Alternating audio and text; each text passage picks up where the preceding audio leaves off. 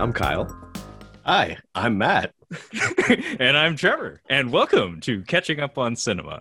If you aren't familiar with the program, Catching Up on Cinema is a film analysis podcast wherein we introduce each other to films, expand our cinematic horizons, and, in essence, catch up on our cinema. So it is the month of April 2021, and we are in the midst of our Action April event month. Every episode this week, we've been covering an entry in the filmography of some of the greatest action stars of action cinema.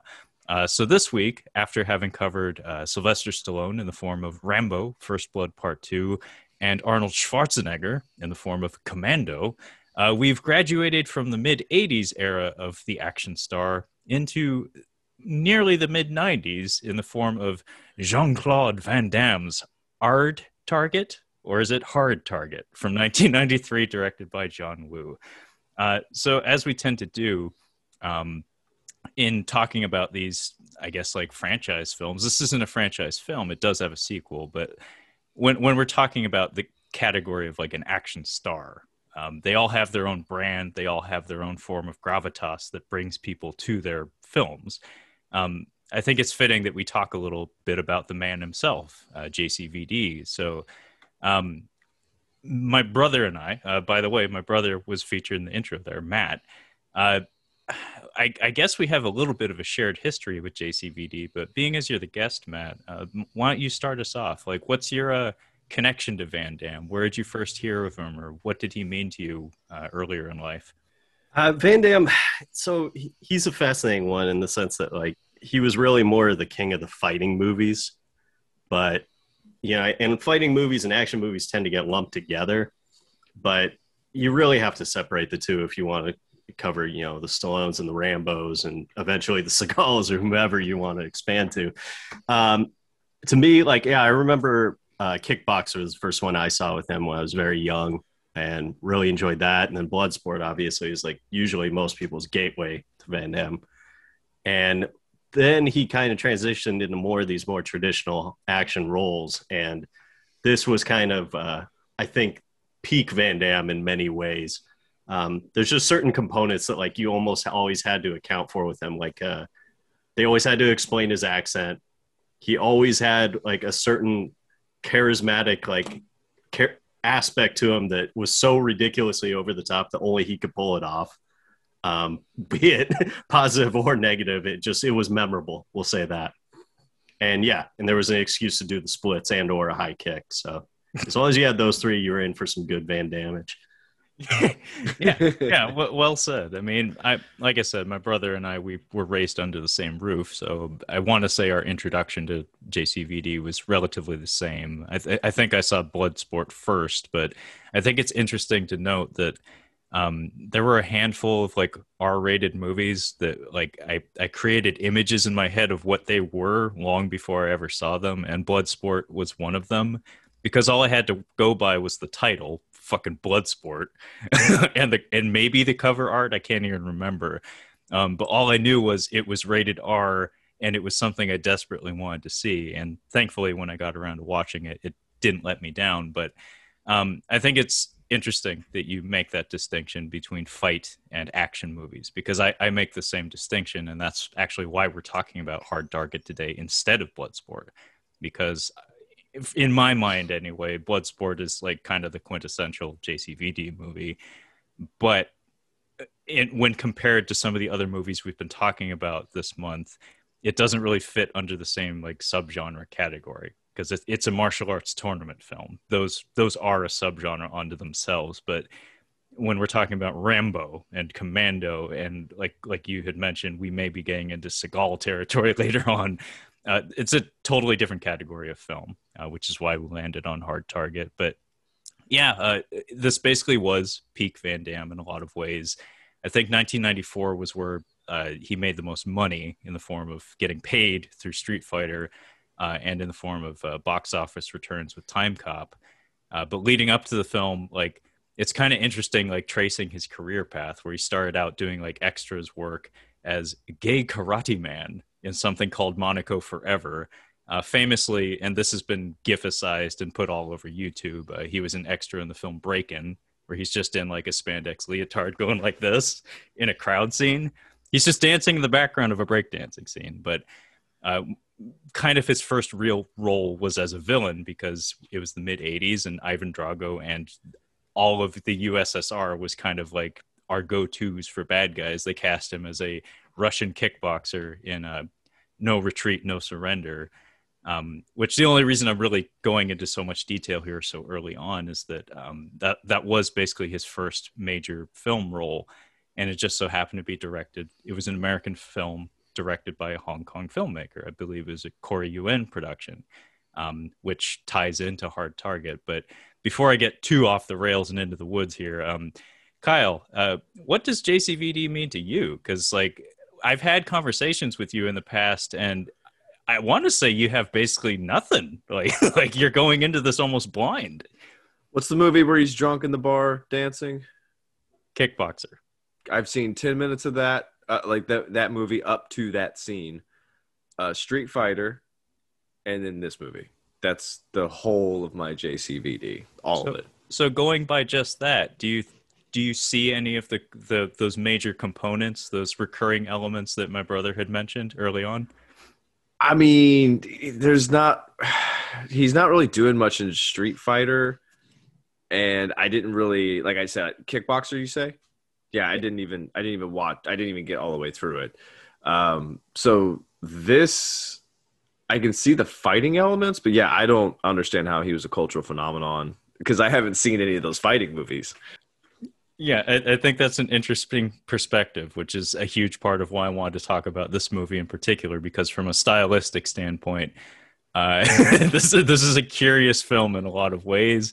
And it's also, like Matt had said, kind of peak Van Damme. This is when he was regarded as like an action star. So the way he's framed in this film, if you don't have any of that nostalgia factor to go along with it, if you don't have any appreciation for the man and what he brings to the table, you're just looking at the cinematography and the editing and going like, huh? What? Well, it seems fitting that he would do a John Woo movie, like an American John Woo movie. So I'm like, it's actually perfect. Like, it's just because John Woo movies are kind of goofy. Wind Talkers is not quite there, but like Face Off, that's pretty goofy. I was gonna say, like, yeah, we just didn't grow up with JCVD. We were pretty much all Arnold. Jean-Claude Van Damme, basically, when we came to, he was pretty much done, and Arnold was kind of doing his thing at that point. But he was like in his second phase. Gotcha. I mean, Arnold was kind of the one with the most longevity because his 90s were pretty solid up until maybe like End of Days. But up until then, it was a solid decade for him, unlike Stallone. And like Seagal crapped out halfway through the decade, and you could actually argue that Van Damme did the same. Seagal's 90s stuff, I did see, like Mark for Death. I think that was in the 90s. I feel like Seagal had he was pretty good in the 90s, but he was going up against Arnold at that point. But really quick, if you punch in Arnold Schwarzenegger on IMDb, the first movie that pops up, The Sixth Man. What? The sixth day. Is it the sixth day? Sixth day. Sixth day. Sixth Man is the that's the basketball movie. It's the basketball movie. It's the sixth day is the first movie that pops up. Not Terminator, not True Lies. The Sixth Day. I'm incapacitated. My side hurts. The Sixth Man. God damn it. I get that and Joanna Man mixed up. Well, Street Fighter connection, DJ. But yeah, if the answer to any question you might have about what JCVD was doing on the set while they were filming Street Fighter was below, and maybe some people as well. Now I'm wondering, like, who's he banged in all of his movies? Like, it's hard to say, but I mean, the man was kind of a Hollywood sex symbol as they were making this movie in particular. So, but that being said, that gets JCVD out of the way. I'm not going to dwell too long on John Woo because, believe it or not, folks at home, you may not be aware of this, but Kyle and I actually have covered one of John Woo's films, one of his Hong Kong films, in the form of The Killer, which is one of the best from his filmography, if you ask me, and is a far better example of what he's capable of, rather than hard target. But long story short, this was actually John Woo's very first American production. And it was a big fucking deal. Him arriving on American shores in 1993. I don't know the details of this. I've actually been trying pretty hard in recent years to do a little digging and like put on my historian's cap here because I'm curious. What happened in Hong Kong or in China that resulted in this like minor exodus of talent from their film industry? Because the 90s was full of Hong Kong directors in particular, not necessarily like mainland China directors, but just strictly Hong Kong directors migrating over here and taking the reins of a lot of our high profile action films. And I get it. Like if you look at their resumes, they were certainly qualified, but it just seemed like maybe some shit went down with like maybe a new law was passed or something. I think I can't tell you exact reasons why. I can tell you from like being around during that era. Like I think the transfer of Hong Kong was a huge thing kind of looming. Yeah. And I think also the success of Rumble in the Bronx kind of exposed Americans to the sense of seeing an Asian action star in the lead role, which was pretty foreign, you know. And it was very comparable to, I don't know if you guys follow like mixed martial arts much, but like, remember there was things like Bellator or like other like non-UFC related companies where you might see like some footage on a late night showing of like some guy in Europe who kicks ass or whatever. And you always want to see how he'd match up against the American UFC guys. But by the time they actually worked out the contracts, the guy in Europe's like 20 years older and can barely walk into the ring and just doesn't have anything to add and gets wiped out and all that illusion goes away. That was basically what happened here, where it was like, yeah, Jackie Chan came over, but he was like 40 years old. So it's like all these American directors are like, hey, let's build franchises around this guy. But it's like, he can't do the stuff that you think of him doing. Like same with Chow Yun-fat, same with Jet Li. Like these guys were all in much advanced age by the time that they were considered over here. And there really wasn't anybody who stepped up and took the reins. So I think it was a combination of that. And also the working conditions, I imagine, and with the unions or whatever in the States are probably much, much more flexible to be able to kind of plan out your daily life rather than overseas. Yeah, all really good points. I'm glad you mentioned the handover because somehow that skipped over me. 1997 was when Hong Kong was handed back to China from Britain.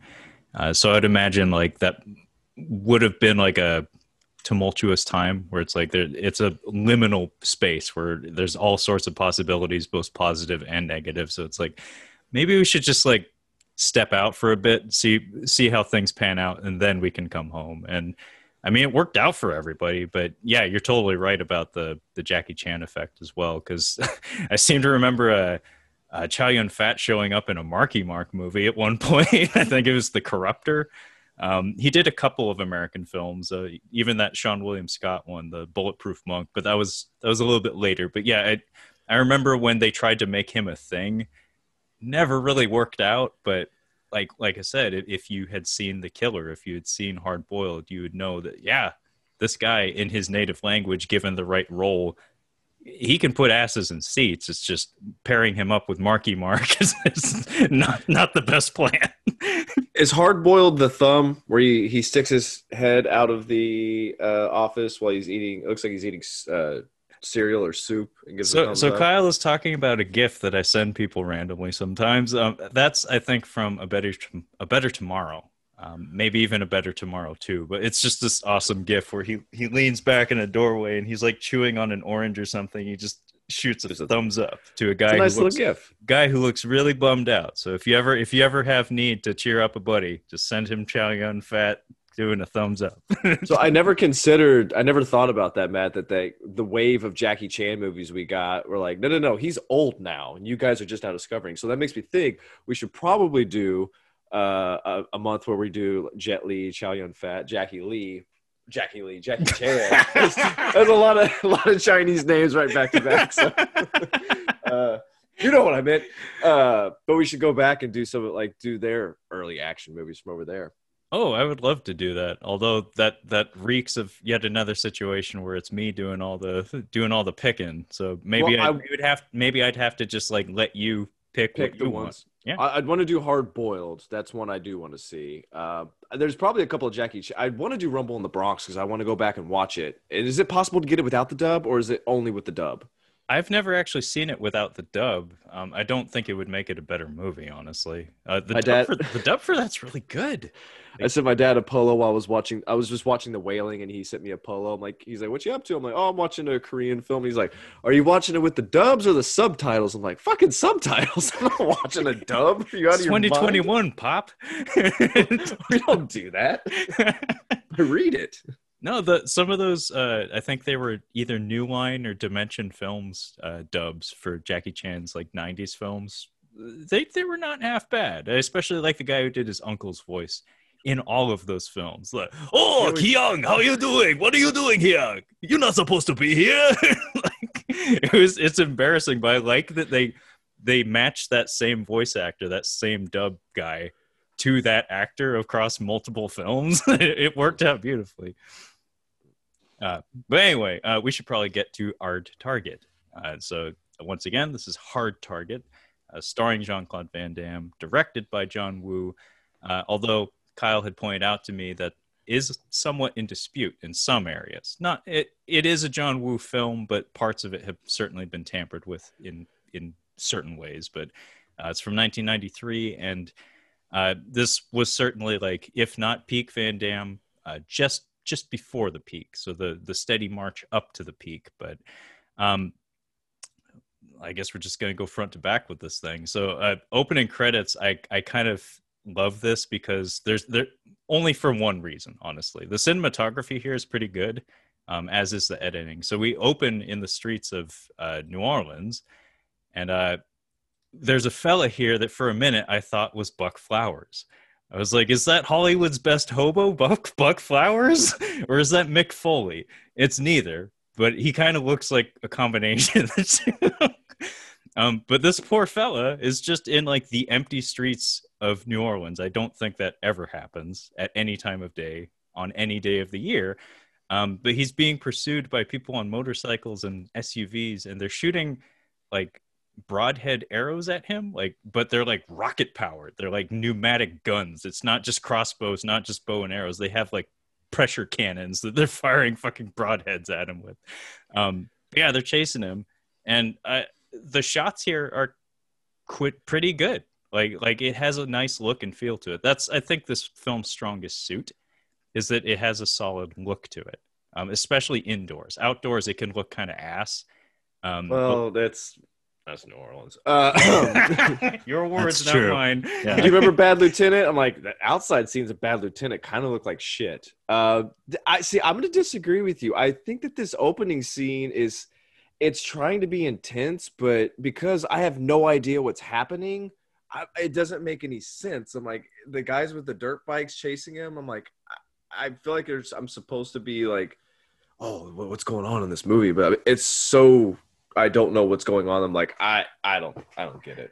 I think some of that, though, is like, that's where the John Woo factor is fascinating with this movie, because there's so many actually like fun homages to his previous work in there, that because we're, for American audience, the first time we're seeing his stuff for the most part, like, you didn't quite realize that was the point of like emphasizing like motorcycle like stunts and things like that right out the gate, because that was such a staple of some of his action movies in China. But yeah, in this, it just comes out of nowhere, because it goes from kind of a sleepy opening to like super intense, like instantaneously. Yeah, the energy level spikes pretty dramatically. But and the other thing that's funny about this that actually feels like a John Wooism is just the sheer length of the sequence. Like, this is straight up like 5 minutes plus for a character who has no dialogue. We don't know why we're supposed to care about him, but because he's in a John Woo movie, he just will not fucking die. Like, this man is a Terminator. He is a bearded Terminator, because he gets shot with like 5 different arrows. He gets blown the fuck up at one point, but then he like responds in kind by trying to blow them up with like a gas can that he somehow lights on fire and throws back at them. But it is a strange cold open in that the credits are playing over all of this as well. It's truly bizarre, but that's part of the charm of it, if you ask me. But the icing on the cake for me, anyway, and I actually like laughed on the couch watching this because I didn't remember this, is that directed by John Woo appears on the screen just as the guy dies. Like an arrow pierces his torso. He gets shot in the back. And like I said, this has been a laborious process of watching this guy get like tortured and like killed about 5 times before he finally bites the dust completely. But yeah, he eats an arrow straight through the back and out the chest, and he falls into the water just as directed by John Woo shows up on the screen. So it's like, I guess that's my introduction to this mysterious John Woo guy, is like, that's the image he wants me to associate with his name is a hobo getting murdered. This is even more confusing because we have a guy being shot at with a bow and arrow. I'm like, okay, we're trying to be inconspicuous. Makes sense. Arnold Vosloo pulls out a fucking grenade launcher. I'm like, okay, we're not being we're not being inconspicuous. What's the deal? Like, why does he have a grenade launcher? It was just a strange thing to throw in. Yeah, Kyle, while we're on the subject of it, do you want to introduce our 2 chief villain characters? Because they're both present for this. Actually, you may want to explain what the situation here is, because this is a most dangerous game situation we have going here. Yeah, if you're not going to watch the movie, if you haven't at this point, it's not a big deal if it's spoiled for you. We are hunting man for sport in the streets of New Orleans for some reason. I mean, Werner Herzog's Bad Lieutenant, I guess it's just the Wild West down there. So who knows? No, it's a great reason, because you have to explain away the accent of Jean-Claude Van Damme. And that's why he's a Cajun man. That's why he can, that's why he doesn't speak fluent English, despite, and everything suggesting he's just a regular former soldier. It makes sense. Yeah, so our villains in this movie, I always like a good, like, well-known, like, 2 good villains, like Payback. You've got John, I can't think of his name. Gremlins 2, whatever that guy's name is. Gremlins 2? Remember the guy from Gremlins? John Glover. John Glover. Okay. And then the little short guy, how they're like the 2, like he's got a nice little side guy that they have the good back and forth. Arnold Vosloo and Lance Henriksen. Lance Henriksen is the main bad guy. Arnold Vosloo is the muscle. Vosloo from The Mummy, obviously, and Lance Henriksen is Bishop from Aliens. Oh yeah, they're both cinematic treasures in their own respective ways. Like I really like both of them, honestly. Like Arnold Vosloo, Kyle had told me via text just the other day that's like, he underappreciated, man. He should have got more roles. South Africa's best. And Lance Henriksen is, a wonderful character actor that everything he appears in, he seems to give a shit. And in particular, I like when he gets to stretch his wings a little bit, like he does here, where he actually gets to be big. Like normally he does the whole stone face thing, where it's just, he has such a good look and he has such a good voice that he doesn't really have to try very hard. He's just that guy with the leathery features. But in this, he gets to be loud and colorful. And the Quick and the Dead actually is one of the more interesting uses of your Lance Henriksen, because he plays a fraud. He plays a con man gunfighter that talks big but doesn't have the talent to back it up. And he's like this like garish, flamboyant character that has like the nastiest fucking facial hair. It's a really interesting role for him. But I had a lot of fun getting to see him actually put on a performance, like put on a fucking show in this film.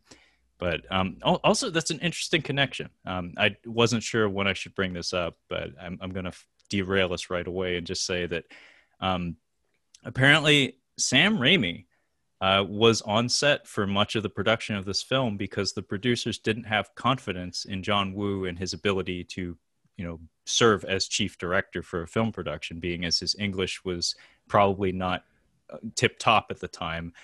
So we have the very, very, very talented Sam Raimi just waiting in the wings.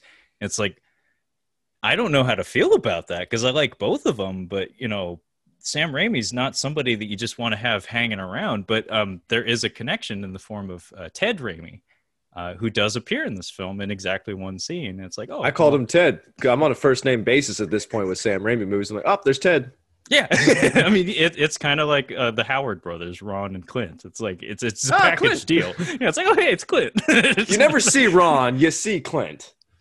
Yeah, but I think it's fascinating because, funny enough, that movie I just rambled on and on about, The Quick and the Dead, Lance Henriksen, that character, that film is directed by Sam Raimi. So maybe they talked in between takes or something. Maybe they formed a relationship on the set. But yeah, thanks for introducing our villains there, Kyle. And our next scene introduces our leading lady, Yancy Butler, who, as far as I understand, made her debut in this film. And the way she's introduced is very old Hollywood, but with like new Hollywood sensibilities. Because like she pulls up in this fancy car, and like the lighting is just pitch perfect, and we get this like zoom in on her face with like her face is all blown out with the lights, and like she has eye light, and she's just made to look like beyond human, like gorgeous. It's a little weird to be honest. And she has makeup hiding a cold sore the rest of the movie. She does. I'm glad you noticed that, guy.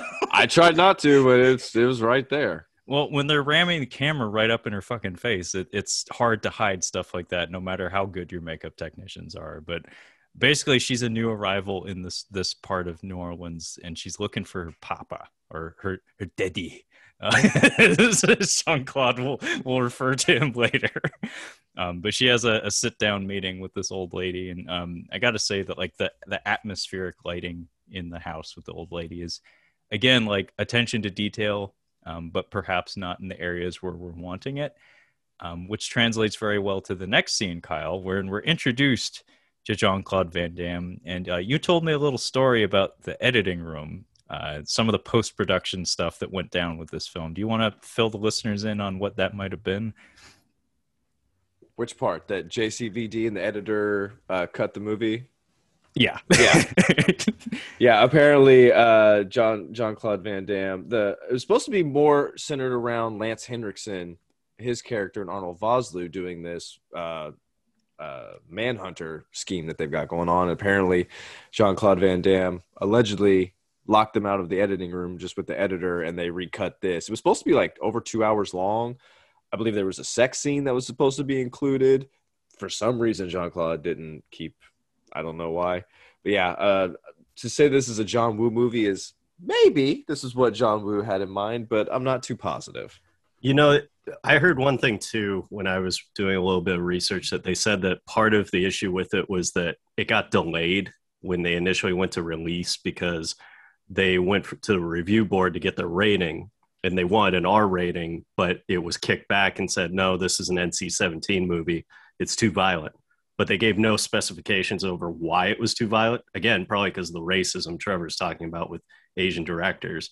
So John Woo kept having to go back and trim action sequences, trying to make it less violent, but at the same time preserve the action quality of it.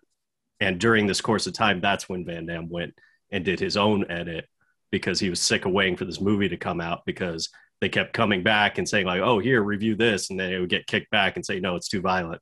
So it delayed the release of the movie for a pretty substantial amount of time, which back then was huge because you didn't have streaming and stuff like that. So, yeah, no, I had read similar accounts. The stuff about the violence and the ratings board kind of like kicking it back to him, that was vexing to read about that, because not being given any notes as to what the problem is must just be a nightmare, because it's a film. It's a very delicate thing that can be completely knocked off its rails with just the slightest cuts. And yeah, I have a theory as to how this film exists in its finished form, because famously there is a like an extended cut of this film that exists only in bootleg form. It was never intended for any sort of release. I actually would be curious to see that someday, just because I'm into that sort of thing. But my theory is that the first half of the movie has some very specific Van Damme-centric moments in it that the Van Damme cut, they used those elements of, because the Van Damme specific elements that I'm talking about are just like glamour shots of him, essentially. And there's an absurd number of them in the early goings in the film. But then when you get towards the back half of it, he doesn't even really talk anymore, honestly. It becomes just a straightforward action film. I think most of like the MPAA related cuts probably just happened in the back half of the movie, because it is still a very, very violent film with a pretty solid body count. But when it comes to like Van Damme's tampering with the film, I don't really see it. It does feel enough like a John Woo movie in the second half. But that first half, like the part that we're talking about right now, in fact, the reason why we're talking about right now is his introduction. Because I don't know if you paid attention to the editing here, Kyle, but JCVD is introduced like we've talked about how you should introduce a monster, where it's like you get parts of him at a time, like in stages. Like you get his duster, you get his shoes, you get his hands, you get those luscious Belgian lips, like bit by like piecemeal, and he gets like this grand reveal of his face, because that's his selling point, I guess. And this mullet, this is one of the greatest mullets of all time, I think, that we've captured on screen. Yeah, actually, cul-de-sac here. Let's talk mullets. So greatest mullets in cinema. So this is up there just because of the particular manner in which it's created. He's got Soul Glow in it. He It's does have Soul Glow. Yeah. No, it's so manicured. It's like the most like perfectly shaped tousled mullet you can imagine. It's right up there with, I think it's superior to Chuck Norris's mullet in The Hitman. Look that up, Kyle, if you've never seen it before. On it. And Matt, would you say that like Kurt Russell may be the king of the mullet, or do you have a better example? I feel like you have expert status in this area. I mean, you're cheating if you include Roddy Piper, but yeah, Kurt Russell is probably, for a major actor, the king of the mullet. But Van Damme, you know, I gotta say this one is something else. Like that's why I was talking about, like a charismatic element that only Van Damme could introduce, whether you love it or hate it. This mullet was so perfect. Yeah, actually, Matt, I don't know how much like Kyle would be in the know here, but like I don't want to completely derail us, although that seems to be my main aim during this entire episode. So apparently Kyle just found Chuck Norris from The Hitman. That's what that noise tells me. Oh man, that is a great mullet. I think that I think Van Damme's got to beat, because like Walker's is like it's flowier. He's got more of a Martin Riggs like fluff to it. This is like straight down, just butt neck, just straight down the back, but spritzed and primped, I guess is the way. Is that what you say? The thing about this one too that's fantastic is like his whole ensemble is such a like new wavy, like high fashion concept for being a guy who's supposedly homeless. Yeah, right. And so you imagine the hairstyle too. It's like you wonder why he's living on the streets, because he spends all his money on, you know, primping and propping himself up. But, you want to know why you're fucking poor? Look at that duster. Look at that haircut. But that's what I mean. It's like when you see some of these other, like any Kurt Russell movie where he's got a mullet, you just assume he's the guy who cuts his hair with like a hacksaw. You know, it's like versus this, it's like he seems like the kind of guy who went out of his way to find a stylist to perfectly manicure every aspect of this. Well, same with his outfit, and same with every component to him. Well, we're introduced. He just got back from the barber, like legit. He just got this haircut. Also, yeah, he's a person without a home who sometimes works on a boat, and he dresses like this. Yeah. Yes, he is a person experiencing homelessness who, yes, when he's lucky, gets to work on a boat when they let him. But the point I was trying to get at, actually, and Matt, this is mostly just a question for you, is like you said, Van Damme, part of the charm of the guy, and you and I have talked about this plenty of times, is that he's an eccentric performer. He has an extra element to him that a lot of these, like I'm thinking of Steven Seagal. A lot of those types of guys, they don't have that extra layer of dimension to them as an on-screen performer. Van Damme, it kind of like I say about John Travolta, he always makes choices. Like there's that one movie that we watched as a family, that tells you something about our family. I think it was called Enemies Closer. Is that where he's the vegan? Yes, the Mountie or whatever. Yes, where he's a vegan Mountie terrorist. Like you can tell none of that was in the script, but Van Damme was like, "No, I'm going to be vegan. I do not eat animals." But I feel like that's something that he tries to bring to the table whenever he can, is just like weird shit, and it's charming for the most part. Well, he's very European in that regard. I mean, when you look at in contrast to like Arnold, every character he plays it always seems like by default the name is like some generic American, despite his heavy accent, like John Kimball. John Kimball, John Matrix. You know, it's always like it explains nothing. Versus like Van Damme, it's like he's very clearly wasn't born in the States based on his accent and his mannerisms, his culture, and he notices little subtleties that apparently American audiences mistake or ignore.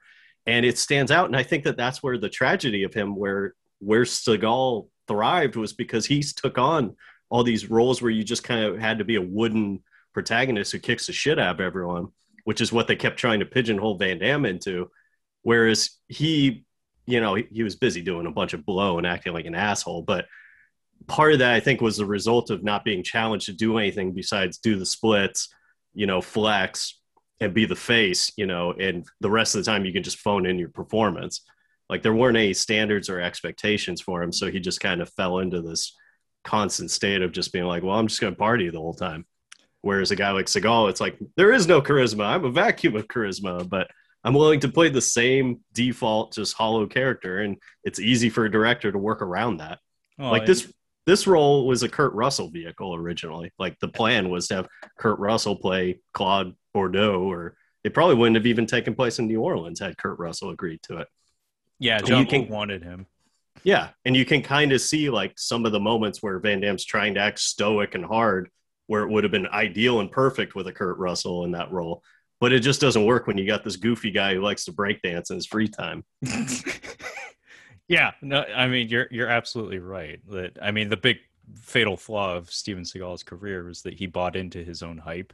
And Jean-Claude did too, but it didn't translate as much into the on-screen product. It was more like personal life kind of stuff. But it's kind of funny how many parallels you can establish between Shawn Michaels and Van Damme, where it's like there was that period of time where Van Damme lost his smile and his career kind of stunk because of it.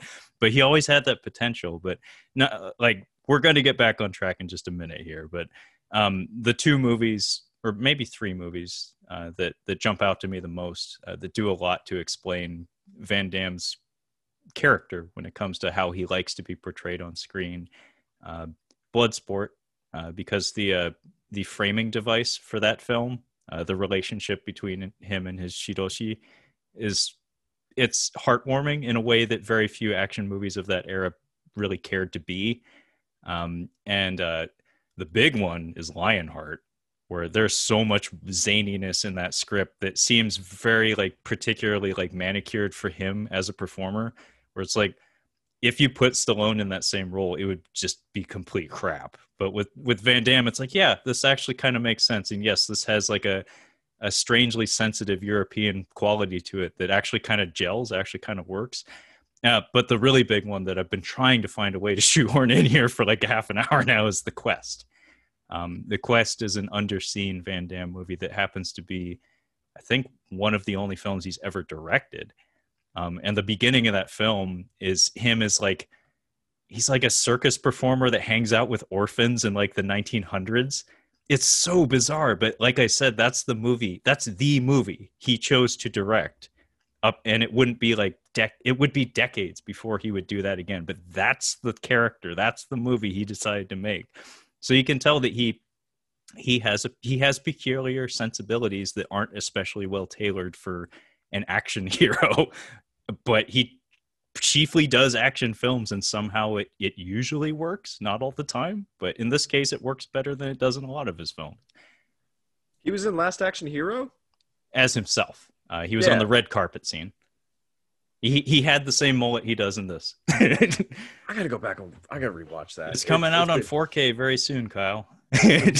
Way too long since I've seen that. Matt, I did want to correct you real quick when you said that Steven Seagal was this stoic guy who kicked everybody's asses. He didn't kick everybody's asses. He does the same fucking flip move every fucking time. And I guess he also spoke Ebonics for a decent chunk of his filmography as well. So, cocksucker, motherfucker. I think that was the one with Ja Rule, if I'm right. I can't remember the name of that one. It takes place in a prison. He has a do-rag in it, but Steven Seagal is a chameleon. He blends in any environment you place him in, and then he becomes the apex predator of that environment. You put him in China, he becomes the best damn Chinese person you could ever imagine. You put him in a largely black populated prison, whoa, he's gonna wear a do-rag, and he's going to say out tough everyone. I know you're a big fan, but Tom Segura's bit about Steven Seagal is so exactly spot on. Like, I won't even, I don't want to disparage it because it's amazing and I'd ruin it. But yeah, he sums up very well. I was like, Trevor, have you heard that bit? I don't think I have. I've seen his dance video. I don't think I've heard his bit though. Did you actually just pinpoint exactly his bit, which is pretty funny. Kyle, I own a book called Segology. You should probably edit that out. People will come looking for me. But to get back to Van Damme, one thing I think is warrants pointing out is this is the guy who turned down the first Expendables because the character there wasn't a explanation given to him initially of what his character was supposed to be. It was just Stallone called him up and basically said, "Hey, I'm doing an ensemble piece with all the old action stars from our era. You want in?" And he actually pushed back and said, like, you got to tell me what I'm doing. And that's why when he's in the second one, they actually have some pretty well thought out backstory for a shitty action sequel. Yeah. And another major motivating factor in his more recent filmography has been his kids. I think he was estranged for them at some point in his life, probably due to I think he actually suffers from bipolar or something, but his coke days were not good for him. But these days it seems like there has to be something in his contract or something that his son has to be in everything he does, because I know what he looks like now. I've seen enough of these late era Van Damme movies. It's like, oh, that's his kid, and oh, he's kicking his son a lot. And now coke use usually has a negative effect in custody battles. So yeah, I could see that causing a problem. Like I said, connections, revolutions, Shawn Michaels and Van Damme, look into it. They even had the same fucking haircut in 1993. And they kicked people for a living.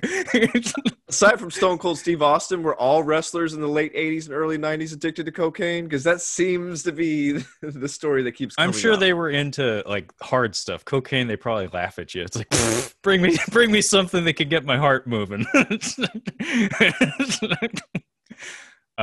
Anyway, let's get back to the movie, for fuck's sake. So yeah, we get introduced to Van Damme and his poverty. We do see that he can't afford to pay for his coffee and shitty gumbo. And like I said, the cinematography here is meant to make him look sexy as fuck while destitute, which is a very odd combination. Two things. This area is really run down. Can I ask you guys something? You guys live in the Northwest. You live in Seattle. How often do you guys have chowder? Never. Yeah, this is something that bugs me in movies. I'm like, people that live in the area where there's like a food thing, having the food, aside from like eating pizza in New York, I feel like pizza's pretty fucking common. But people in New Orleans don't have gumbo except for once a year, I'm assuming. And it's a special occasion. You should have had him eating like beignets or something. Or plantains. The other thing, the crime in this movie feels more like a Batman movie, even though this movie is completely done in the daytime, because this next scene is like, this is Gotham. This is a Gotham move. Yeah, Kyle, you want to walk us through what goes down here?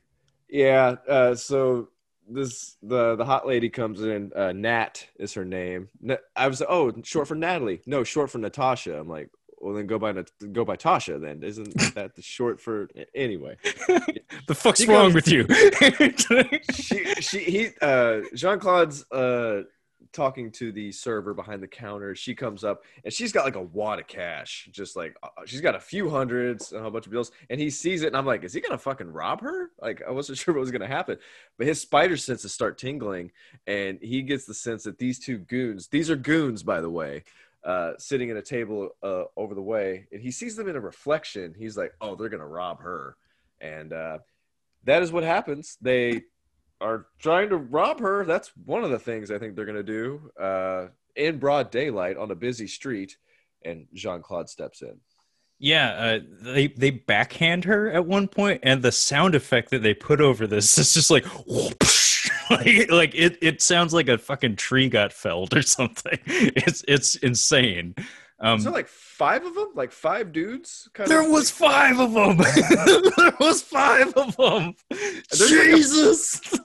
There's like 2 people like standing across the street that just got out of a convenience store watching this whole thing go down. Yeah, no, they are literally right in front of the store that he just walked out, like right outside the diner. But yeah, we get to see some Van Damme here where he busts out all sorts of kicks and punches. And what's interesting here is that I'm kind of shocked. Apparently, John Woo and Van Damme don't have any bad words for each other. Like they seem to have gotten along pretty much like as you would expect on the set, which is shocking because around this time was when Van Damme, I think, was starting to become kind of an asshole, like kind of a prima donna on the set. And the way he is framed here, the way he's shot, these action scenes actually cater to all of his strengths as a martial arts performer because like I can't question Van Damme's martial arts ability, but his fluidity has always been a little bit iffy, honestly. Like he's limber as fuck. Like in terms of like leaping ability and able like his pliability and stuff, phenomenal. But in terms of like stringing together long combinations of movements and stuff, he's a guy that needs the editor's help to do his best work. Like that, there's just no 2 ways about it. Like that's truth. And the way Wesley John Snipes. I mean, even Wesley Snipes had some weaknesses there, but he was a bit more fluid. Like he could put a few more movements together in a single take than Van Damme usually can. But the way he's shot here, like plays to all of his strengths where it shows off his flexibility, like the sound editing, like I said, and the use of slow motion, which is a John Woo trademark, which makes up quite a bit of the runtime of this film, really adds a lot of impact to the hits. But the precision of the editing is such that we never really get to see him in those awkward off balance moments that sometimes you see him get into in some of his more martial arts centric films. So like, regardless of who edited this movie, be it Van Damme or John Woo, somebody had Van Damme's best intentions in mind. But yeah, the sequence is pretty brief, but it's it's pretty fucking brutal. This is like fucking 20 minutes long because it's like 90% slow motion. Also, this is about the time he was being an asshole because you have to be pretty confident and pretty delusional to pull off this haircut. Also, I think he might have been giving bumps to John Woo during this. That's why. But yeah, the slow motion early on, I was kind of concerned starting off because I'm like, there's a lot of slow motion in this sequence, like a lot of it. Yeah, I mean, you could argue that may be John Woo's biggest contribution to the global film landscape is the excessive use of slow motion. The doves are a trademark of his that actually do rear their ugly head in this film. Maybe the guns akimbo thing, although you don't see that much outside of his filmography, but there were a lot of Hollywood directors who were trying desperately to ape his particular style of framing action. And yeah, the slow-mo was definitely a big part of it, as was the liberal use of shotguns and machine guns. But the shotgun in particular, the way John Woo handles shotguns is that shotguns are, it's like a miracle cannon that whatever you point it at explodes like at whatever distance. It's like it's bizarre. It'll make sense if you've ever seen a John Woo movie. But yeah, he beats the shit out of these thugs and we move on. But it looks like I was gonna say it's the frame though to be like a Western, like, and so much of it, like, and I think John Woo, even there's quotes him saying that because it was his first movie filmed in America, like he was trying to cram all of these ideas he had into it because you don't know if you're going to get another opportunity. And clearly there's a fascination with making Westerns, hence why this guy is wearing a duster the whole, for a majority of it. And I love the slow motion reveal when he goes to reveal like a gunfighter would, something in a holster, but it's just his leg. And that's what starts off the whole action beat. Like, to me, that was just so amazing. Like, and it's one of those things that I don't think it was received as a comedic moment back then, but watching it now in hindsight, like, I just thought that was fantastic. I didn't catch that. I'll eventually watch this again, I'm pretty sure, because it's really goofy, but I'll have to keep that in mind. Yeah, and even that framing of the French Quarter, too, because it's so run down and shitty looking and dusty, like, it really does give that sense of kind of like the confrontation in front of the saloon, from the old. I mean, hell, somebody gets thrown through a plate glass window, for Christ's sake. So, and to another point you had mentioned earlier, like kind of the framing of the shot that sets this up with the lead woman visiting and getting information about her estranged father. That is a different part of New Orleans, like the old money air places where it's, big mansions, expansive, beautiful lighting and, vegetation. And then you get to contrast that immediately with like the shitty rundown French Quarter that so many people associate New Orleans with. Yeah, it's kind of interesting that you mentioned the Western thing because I totally see it. I'm kind of amazed that I didn't notice that. So good on you for bringing that to the fore because so much of the early stages of this film feel like the setup for a typical Western. Where it's you have a young lady arriving in town and in need of like a hired gun, and he's reluctant because that's usually how that particular situation goes down. And yeah, like him revealing the leg, there may as well have been a tumbleweed blowing by at some point. Actually, like now that I'm thinking back, I'm like, quite a bit of this feels like a Western. Like the villains, even like the way we go back and forth between them. Yeah, I think you're right, Matt. This quite a bit of it's a Western. Yeah, as Matt tends to do whenever he's on the show, he just like blew my mind, just like blew open the gates for a whole new discussion that will likely get bulldozed by me rambling about other bullshit. I'll find a way to talk about Godzilla at some point. There will be an obscure Japanese director that we will get in here. No, Chinese, Kyle. I have about 3 or 4 that I can mention right now, but we'll get there eventually. But he beats up these thugs. I love the shot of the one guy getting thrown headfirst into the parking post.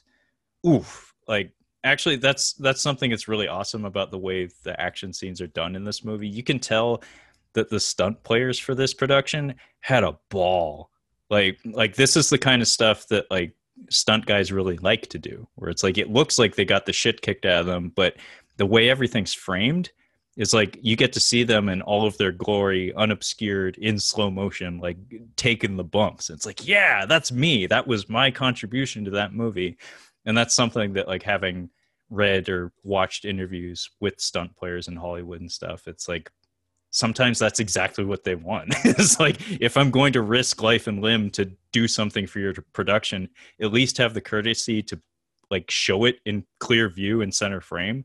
And this movie's rife with that. And yeah, some of the bumps that these guys take in this opening scene is pretty fucking tasty. But he basically saves the gal, Nat. And he gives her purse back, and he just kind of does the man with no name routine. And he just kind of walks off. But they cross paths later because, as Kyle had mentioned, he sometimes works on a boat when they let him. And he goes to the docks to try to get a work gig on a workboat. But apparently he hasn't paid up his union dues. so he got the lucky draw, but he owes money. So he can't take the job.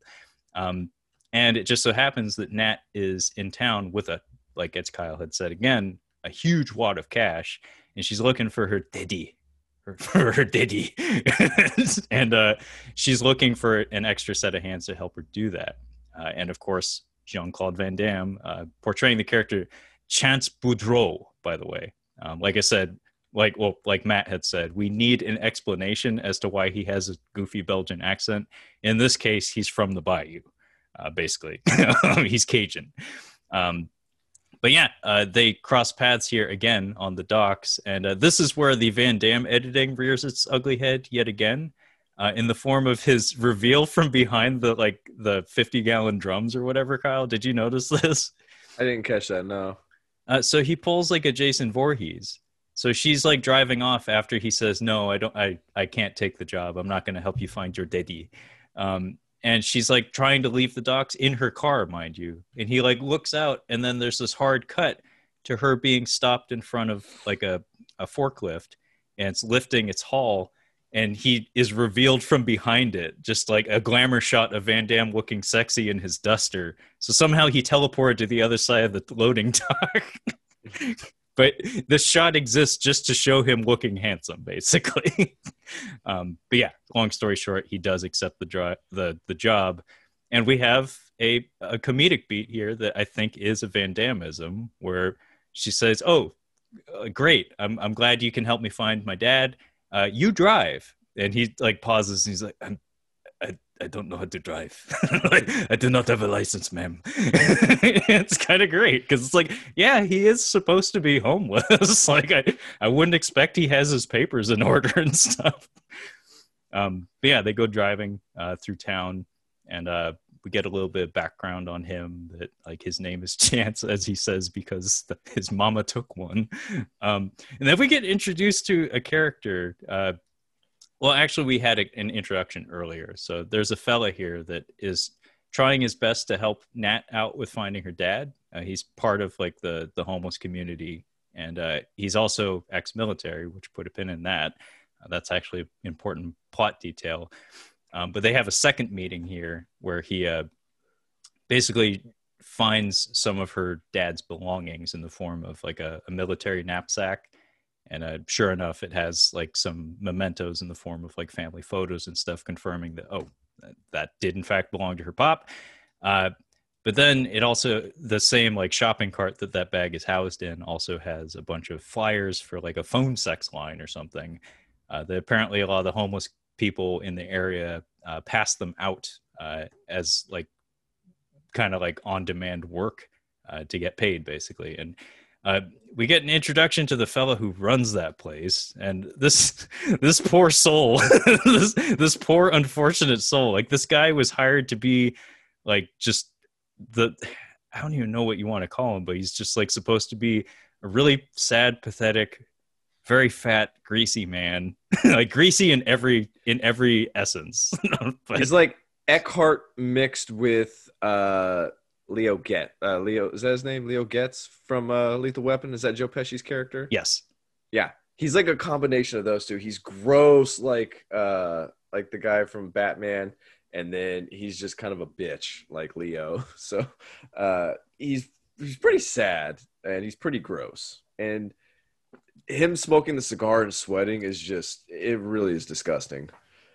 Yeah, he's grossly sweating in virtually every scene he's in. And yeah, folks at home, Eckhart from Tim Burton's Batman 89. Oof. That probably is the best visual parallel I can imagine. So good job there, Kyle. That dude smells like Dijon mustard and BO. Like you can smell him through the screen.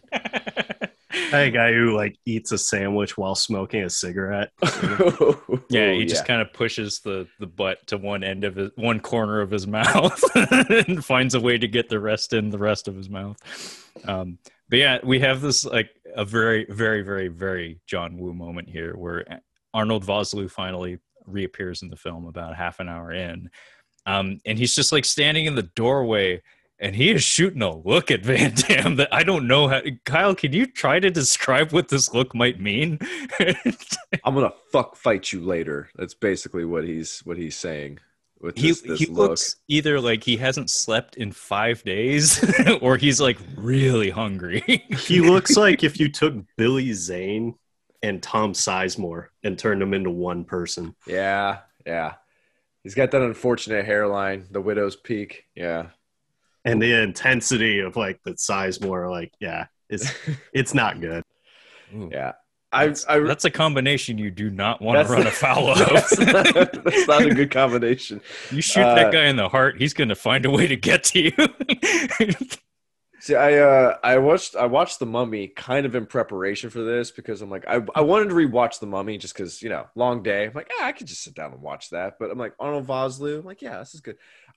I remember his scene in Blood Diamond, but I'm like, there's got to be a better some better movies he's in.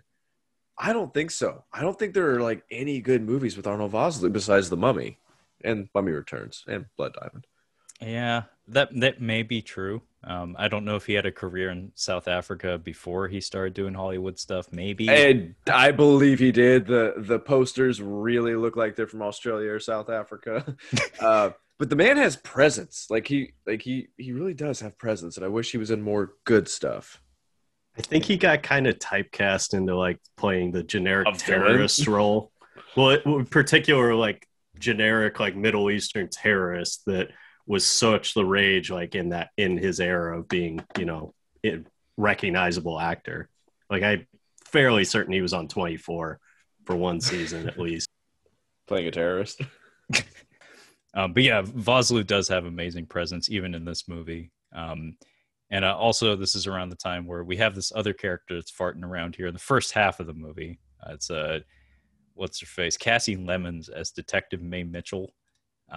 She plays a part in the early goings because, you know, homeless people are getting murdered in New Orleans. You might want to do something about it. And just as she starts to do something about it, spoiler alert, she gets offed. Can I ask you guys about that? Because those two characters who are really nice, pretty good people get two of the worst death. Like that poor homeless guy just gets shot. Like it's a squibtopia. Like that dude gets lit up and she gets shot several times. And it just seems strange that they get it so bad in this movie. Are we trying to hate the villains more by killing these people so brutally? That may be the case, being as the villains don't have a whole lot of screen time. I don't really see a real reason for it logistically, like in terms of the edit for the film. It's not really a trademark of John Woo either. Although no, maybe that is, because I seem to recall a few instances of supporting characters in his movies getting like really nasty deaths. Like the killer has Sydney, the character who's always helping Chow Yun-fat. He basically does everything you can do to be a good friend, and he gets like a horrible fate. Wind Talkers has the code talker Native American guy, and I don't remember the guy who played his American soldier cohort. The two of them actually had a good relationship. Christian Slater. The two of them both get brutally murdered in that movie, and they're like both have hearts of gold, unlike Nick Cage and Adam Beach, who kind of like butt heads over everything. So maybe that's a thing in John Woo's filmography, that like if you're a good person but you're not the main character, you get kind of a raw deal. Yeah, because that one. No, go ahead. I was just saying the homeless guy gets it really bad. The one that they end up hunting. But go ahead, Matt. No, I was just gonna say, like, the thing you have to remember too, just from the plot standpoint, is like the whole reason her character's there is just to point out the fact that the reason these crimes can be committed in broad daylight for the most part is that the police for the most part are on strike, and she's one of the rare ones that's actually working through it to try to preserve some sense of order. And you know, again, I think that John Woo like went above and beyond with trying to highlight just New Orleans as a whole, like in particular the French Quarter, but just that area of the country. Like he put way more backstory into that than was necessary for an action flick. So kind of the excuse to showcase, again, like an old government building that's probably been there since, 1800s, having an excuse for why, that isn't just, oh, New Orleans is corrupt. Because it's so easy to just blanket and say, oh, New Orleans is a corrupt town. That's why you can have manhunter tournaments going on.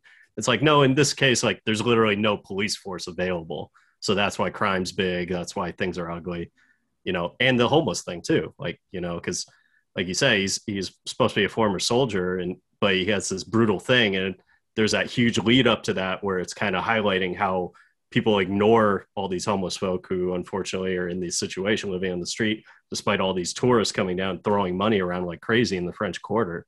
And he's literally pleading for his life during that whole course of time. And people don't even acknowledge the fact that he's clearly bleeding out.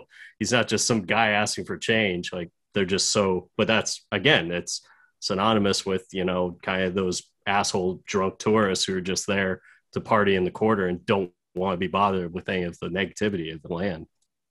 Yeah, now that you mention it, in terms of like details present in the film, quite a few of the shots, and there's a lot of crossfades earlier in the film, but there's a lot of lingering shots in the first third of the film, just on images, like just imagery of homeless people, just like random close-ups of faces and people looking unhappy and living on the streets and stuff. And I think you're right; it is meant to plant a seed there that's like, maybe keep this in mind as you're watching some of the fates that unfold for these characters, and in particular the detective. She's introduced to us in an empty police station, celebrating her birthday alone, and instead of passing the buck and like ignoring Nat who comes in, she actually just like puts she has this like what kind of pastry is this?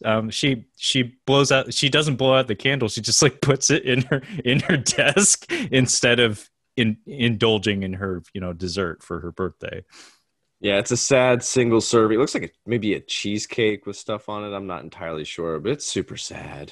Yeah, and then she puts it in her desk, but it's meant to demonstrate that like she takes her job very seriously, even while there's people picketing outside that are not exactly doing the same thing. So yeah, there are elements to this film that like I'm kind of glossing over, but I'm glad I have my brother here to shed light on them, because this is not a thoughtless film. I'll just put it that way. There's a lot of intentional things that may seem extraneous on like at a casual glance, but it is a film. It does have things to say.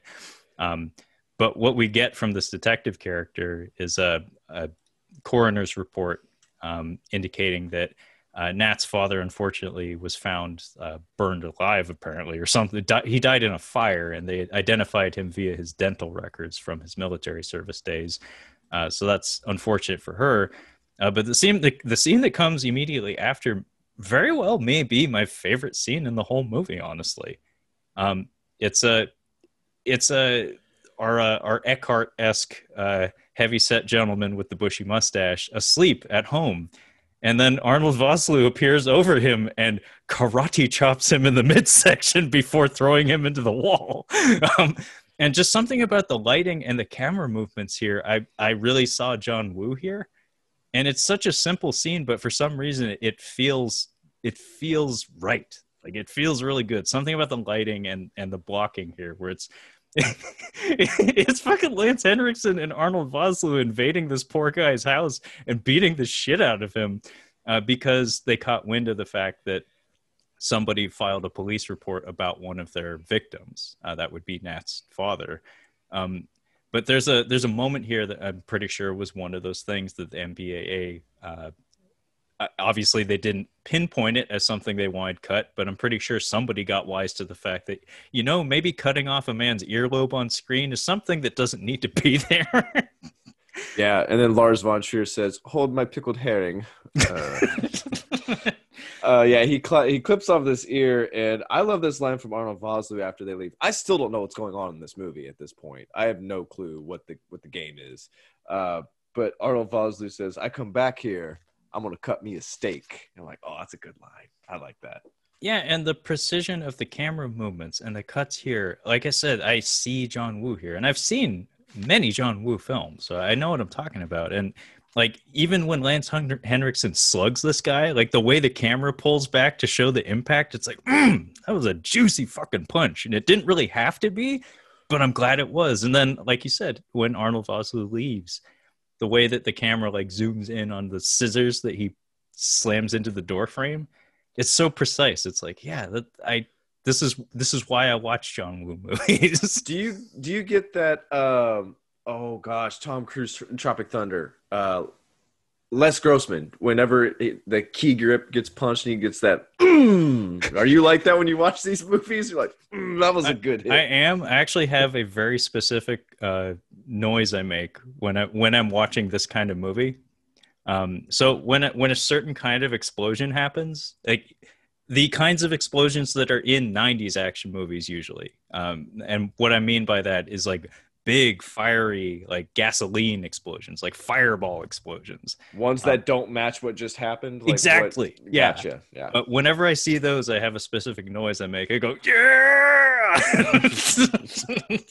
And I had at least two of those while I was watching those. I was giddy as a schoolboy. My next note after this is a fucking dove. Because this is his Stone Cold Steve Austin intro music is when I'm like, oh, here's the dove.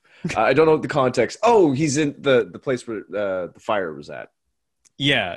When Van Damme's doing his investigation is when we get our first dove of many doves. But there's some shit that happens in between it, but nothing too. This is not the most doves we've seen in a John Woo film. I think Face Off has it beat easily. Even Mission Impossible 2 might have it beat, honestly, because there's that like catacomb sequence that has some doves in there. I haven't seen that Mission Impossible. Is that like the worst one? It's the only one that you could call like maybe legitimately bad, honestly. Like all the others are at least good, if not great. That's the only one I've ever heard anything negative about. Yeah, it's not good. That is not the John Woo that I think we all wanted. That's like all the bad parts of John Woo. Spinning wheel kicks on the beach, man. That's that's what that movie gave us. It gave us people fighting via motorcycles, not like racing each other, like weaponizing motorcycles, and stuff like that. Yeah, does John Woo does he know how a motorcycle works? Because he doesn't in this movie. No, I don't think he learned anything from 1993. By the time he got to the year 2000, he was like, no, that's totally how physics and motorcycles work. I'm sorry. I moved over to the next scene. Did you have anything else you want to say about No, Kyle, you take the reins, goddammit. I don't want to always be in charge. Okay, because this scene here, so he turns into a detective, which, does he have any experience as a cop, or is he's just a vet? Was he special forces or something? He's a Silver Star recipient, and yeah, he was a member of an elite recon unit, I believe. Okay, because tracking is a part of this movie for the villains, but it doesn't really, it's not really clear what he did. But yeah, go ahead.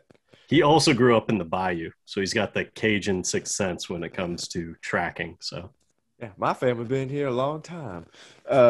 This scene where the fellas ambush him and he gets into a fight. He's out of commission. He takes a baseball bat to the knee. I've heard a personal story about a man taking a baseball bat to the knee. He had to have reconstructive surgery and couldn't walk for 6 months. Van Damme keeps kicking after he takes a baseball bat to the knee.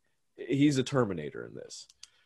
Yeah, he gets the shit kicked out of him here by two dudes. He does fight back, but this is one of those scenes that you easily could have like had him not fight back at all. But this may have been, big-headed Van Damme rearing its ugly head just a little bit. Like, if I'm going to get beat up by a couple of guys, I want to get in some licks as well.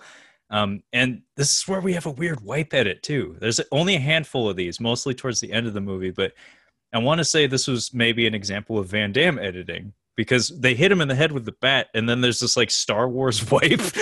It's like, I'm sure, like, there is a cut of the movie where he gets the shit kicked out of him for, like, another 2 minutes or something. He's like, no. Got it. No more of that. But yeah, he heads to the police station after that. Basically, he discovers that her daddy, Nat's father, his dog tag is like present at like a burned building, and it has some sort of puncture in it, which indicates he was killed not via the fire, but likely by something else. And basically, he reports his findings to the police. And parallel to that, we discover that the very kind gentleman that was trying to help Nat find her dad is kind of hooked up with Eckhart, and is accepting the same deal that we can assume was offered to her dad. But in between that, we also have this really lengthy sequence, actually, like detailing how the business end of things goes down with this human manhunt deal, this operation that Lance Henriksen and Arnold Vosloo have set up. This is very self-indulgent editing and filmmaking here, where Lance Henriksen is like playing a lovely piece on his piano. He has his fucking penguin shoes on in his bayou mansion. Is this the house from Forrest Gump or The Patriot? I think it's the house from The Patriot. I want to say it's from The Patriot. Yeah, definitely. I still didn't know what was going on after like listening to this conversation. It took me a while. I'm like, okay, are they hunting people for sport? And finally, it's made clear. Thank you for pointing out the shoes, though. I thought that was very odd. I'm like, what the fuck is with those shoes? I feel stupid. Go ahead. I was just going to say 2 things I have to say about that sequence that I absolutely adore. I think the guy who plays the gentleman with the money who's signing up for this weekend warrior camp is brilliant. Just because he has this like level of just like cluelessness that's just like perfect for some dipshit that has hundreds of thousands of dollars and would have no qualms like murdering a poor homeless person for sport. And the other thing too, it warrants mentioning, Trevor had alluded to it, but it is based off of the classic short story, The Most Dangerous Game from 1924, which is funny to think about, just that like because it's a short story, it kind of gets viewed through a lens of like, oh, it's a well thought out piece. But in actuality, that was just an action pulled from an era before we had shitty Van Damme movies and stuff like that. Hence why it's been redone to death. And so, yeah, here it becomes very, very apparent, paying homage to that, of just being like set up. It's like, oh, here's the full explanation of like how we have wealthy people, privileged people hunting for sport, essentially. Yeah. And go ahead, go. I was just say, I always remember from that story that the guy that hunts them, he smokes very fragrant cigarettes. Like the guy that was being hunted is like, yeah, I recognize the smell of his cigarettes. And Lance Henriksen, maybe because he's most likely a smoker in real life, is smoking in this movie. But you only really see him smoking during this scene, which I thought was kind of interesting. Yeah, smoking in the home, by the way. Also, I don't know, Kyle, is this common practice? You have a glass of liquor and you put it on the floor? Depends on what time of night or early morning it is. I mean, it's clearly the daytime in the scene, like fucking 9 a.m. or some shit. He's a villain, so it's, they can just kind of do whatever they want. Yeah, I just thought it was a very eccentric acting choice where Lance Henriksen just takes like a little sip of his glass and then he places it gingerly on the floor. I'm like, no coasters, no coffee table. That's a coaster house. That's for sure a coaster house. No, wait. That might be a New Orleans thing though too, because I feel like it's one of those things that people there are just conditioned to drink all day in a limited capacity. So to that point, you don't think about coasters anymore. You're just so accustomed to always having a beverage on hand. Essentially, you're Julian from Trailer Park Boys. They don't have open carry law, so like on this, like you can just go from bar to bar with a drink, or just like you can walk around with a drink. It's not a big deal. So you have walking liquor. Gotcha. I'm just gonna take my liquor for a walk because I can. But the logistics of how this shit goes down is laid out to us here. What I had mentioned about the military service thing, that's part of the ethics, I guess, behind the operation, is that all of the people they select for this, they seem to be volunteers. And they always have like combat veteran experience. So that's supposed to be like, oh, they have a fighting chance, even though we have tons of guys on dirt bikes and lots and lots and lots of guns. They certainly have a chance.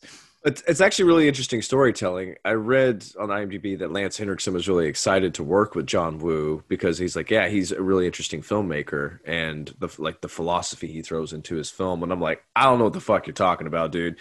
But now that you mention it, Matt, I'm like, yeah, actually, I can kind of see it now. And it's an interesting way to comment on like homelessness in America and talk about these guys being hunted. And like, oh no, they're veterans. Like they at least have a chance. Like trying to justify or at least make them not feel as bad about doing it. And it's an interesting way to tell a story.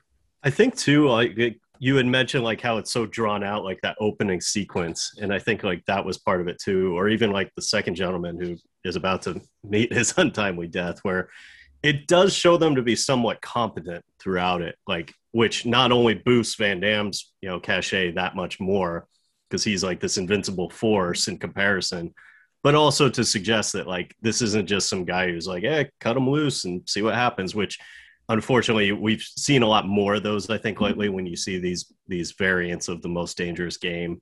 What was the controversial one? The Hunt was probably the most recent one I can think of. Yeah. It's Hilary Swank and that gal from that Glow series on Netflix. The blonde one or not blonde one? The blonde one. Britta. I believe that's Britta from Community. Isn't there one with is it Gary Busey and Ice-T or maybe Rutger Surviving Hauer? the Game, I think. That came out like a year after this, I want to say. And probably a bit closer to the book than this. I believe he was homeless in that movie as well. Yep. Yeah, it's definitely a connecting thread, and it's definitely, like I said, this is not a thoughtlessly constructed film. It's definitely there if you pay attention at all. But also another thing about the operation that is mentioned numerous times, not just in this scene, but I think it's mentioned here for the first time, is that they're here in New Orleans because the environment is well suited for it. The conditions are right, essentially. The police are on strike. There's a lot of homeless people that nobody gives a shit about.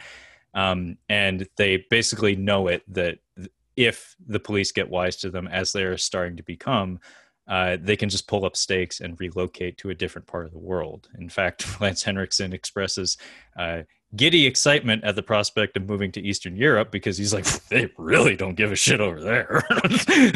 But basically, it's interesting because this is kind of like a catalyst in the plot here, because the police investigation is going on, because we have one good cop in this particular town in this particular moment. They're not so arrogant as to believe that they can escape, judgment at some point. So basically they have it in their minds that, yes, we're accepting this client here in New Orleans, but this is the last hunt before we pull up stakes and leave, because it's just that the climate's wrong now. And we also learn in the scene that they have the coroner in their pocket.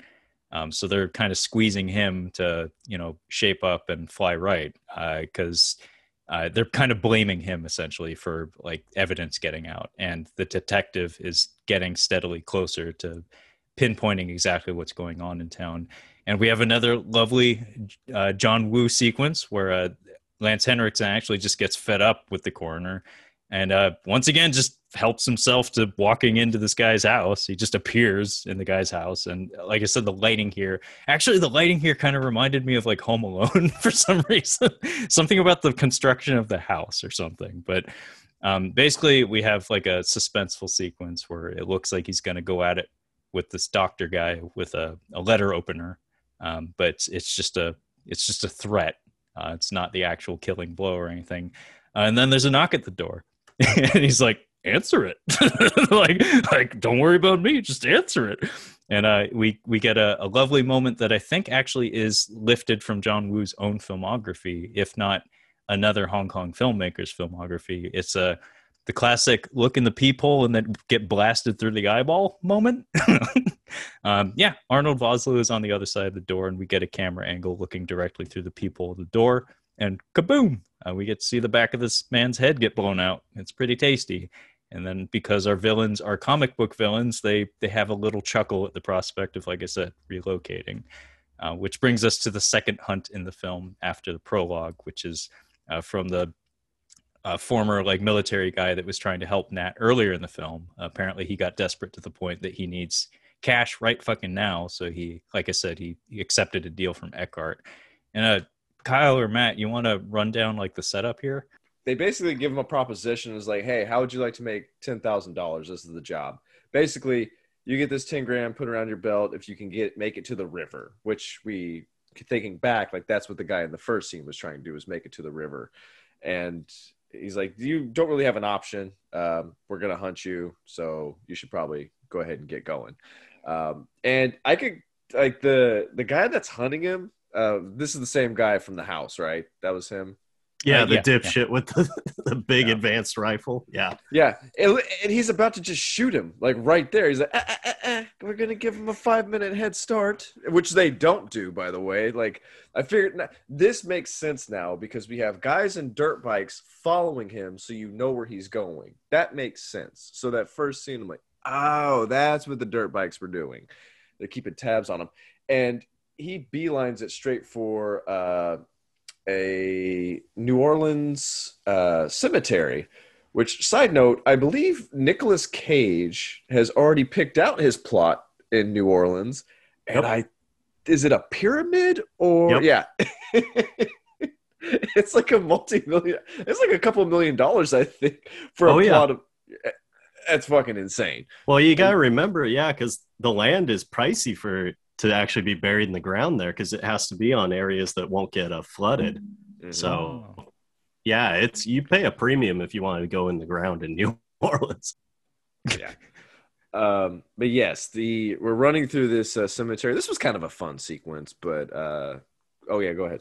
I was just gonna say, much like some of the movies you've talked about before, Kyle, I saw this sequence in isolation long before I ever saw this movie. And I was bothered by it when I was a kid, because something about this actor's face and his acting or something, like you feel empathy for him. Like I said, I was flipping channels as a kid or something, and I just stumbled across whatever this was. I didn't even know it was a Van Damme movie, and something about him, you instantly feel for this guy.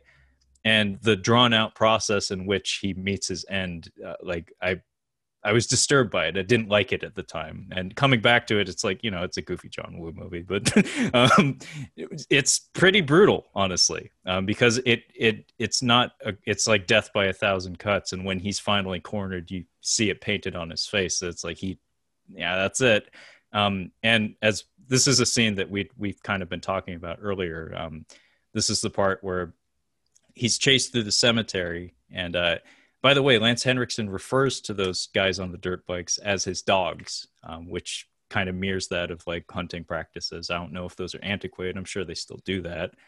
They still do. That's still big. But, using hunting dogs and stuff. So may as well be, guys on dirt bikes with fucking pneumatic crossbows. That makes so much more sense. That's the same as a dog. But they chase him through the cemetery, and he actually manages to like wrestle away the weapon from the guy who's hunting him, and he blasts the shit out of him. I've got a good solid candle, tons of candles, by the way. Yeah, I like candles and graves. Got the drop. Fuck you. Like, he gets this dude and he shoots him point blank. It's pretty nice. It's amazing. And like I said, that's why I love this dipshit guy so much, because you just picture him like he runs like a shitty used car lot and like just had a fat payday and he's going to do something with that money. And he gets it so bad. It's great. And then that's exactly what it's Go ahead. I took it from you. Go ahead. No, I was just going to say, and then you have Lance Henriksen rush up to him, basically cuss him out for being a dipshit and for not following the rules, and then shooting him point blank with his advanced handgun that shoots, rifle rounds? Yeah, one rifle round. It's pretty badass. It's like, you dumb fuck. Boom. Just shoots him. It's pretty nice. It's awesome. Go ahead. What does he say to him when he's like, the guy's about to shoot him like point blank? He's like, He's like, this isn't Bahrain, or he says something. It's not Beirut, is what Beirut. That's what it is. But yeah, it's awesome because this is kind of a local joke, so folks not from Washington might not get this, but he reminds me of the Empire Glass guy who was famously found dead in a hotel room with a hooker and a bag of coke or something. But actually, Matt, I'm glad you pointed out how fucking derpy this guy is, because I'm guessing you haven't seen it. Hard Target 2. I've seen half of it. Okay, Hard Target 2 is not half bad, actually. It's like a higher budgeted Scott Adkins movie. I found a way to bring up Scott Adkins, Kyle. It's actually not half bad, and it takes place in Thailand. But something that they updated there was they paid more attention to the people doing the hunting, because they have like a hunting party, and they actually have a play on that where like there's a father and a son, and they come across as just like Mark Zuckerberg types or something, who are completely ill-suited to doing any actually like outdoorsy kind of shit. It actually is a good gag. It makes sense. It's a logical progression from this one. But yeah, this poor soul, he escapes the cemetery after murdering the fuck out of that guy. And by the way, Lance Henriksen's pistol is a insider reference within John Woo's own filmography. That like a single shot loading pistol, a character from Hard Boiled, like one of the chief antagonists of that film, uses the exact same handgun. And it seems to be a thing that maybe John Woo likes. I actually like that about the way John Woo uses his weapons in his movies. He's very big on associating the character of the weapon with the character on the screen. So like Castor Troy and his golden Colt 45s, for instance, and like John Travolta in Broken Arrow, that character had like an M93R, so it's just like this handgun just goes I feel like the pneumatic crossbow actually too is only associated actually with the main guy who was paying for the hunt in the first one. Exactly, yeah. He's very big on that, like associating, like making a connection between what the person's carrying and who that person is. It's really elemental stuff, but it's attention to detail in an area that I think maybe gets overlooked sometimes. But yeah, long story short, after he escapes the cemetery, this guy, he gets to the French Quarter area, and we have this extended sequence of him. He's bloodied, by the way. He's been shot a couple of times at this point, And he's basically calling for help from whoever is nearby, and they're like literally shutting doors in his face. And Ted Raimi has some choice words for him. This is where we get Ted Raimi, big as life and twice as ugly, center frame and everything. It's like, hi, Ted. I just said Ted. Like, there he is. I had read the Raimi thing before, but had I not, I would have figured it out pretty quick at this point. I'm like, Ted Raimi, Sam somewhere. Where's he at? He's somewhere around here. Where are you hiding him? Where's your brother? I wanted to say something about Castor Troy. Was it that he's a douchebag because of his gold guns? Because that's a pretty douchebag move, and he's a douchebag in that movie. Castor Troy is a douchebag. Yeah, he is a douchebag. Many things, but he is mostly a douchebag. Dude, I was angry at this guy watching this because I'm like, dude, just keep walking, just keep going. Like, he just kind of stops walking. I'm like, just keep moving. Yeah, there's some like artistic license here where it's like he's exhausted his options and he's cornered without physically being cornered. And somehow that makes it even worse in some ways. Because just the eye contact between him and Lance Henriksen and Arnold Vosloo, it's just like he's resigned to his fate, and he's actually standing in a crowd of people, and they just unload on him, and he gets the Ed 209 treatment. I've only seen one other. Yeah, he does get the Ed 209 treatment. I've only seen one other person not give a fuck about shooting someone in broad, like just right in the middle of the street, and that was Denzel in American Gangster. Like, he's the only other person that's just like, yep, I did that. Arnold Vosloo, like, after they shoot him, he just kind of crouches down. He's like making eye contact and looking around at the people that are on the street. I'm going to be gone tomorrow, guys. It's not a big deal. Yeah, and that's where, even though it's above and beyond for a shitty action movie, but the fact that they had to highlight the police strike and the fact that there's really no one available to call, and it doesn't stop people from going out and partying, but that's what's kind of just made it to where they don't give a shit and they'll just push it even further. Matt, you can't keep a good drunk down.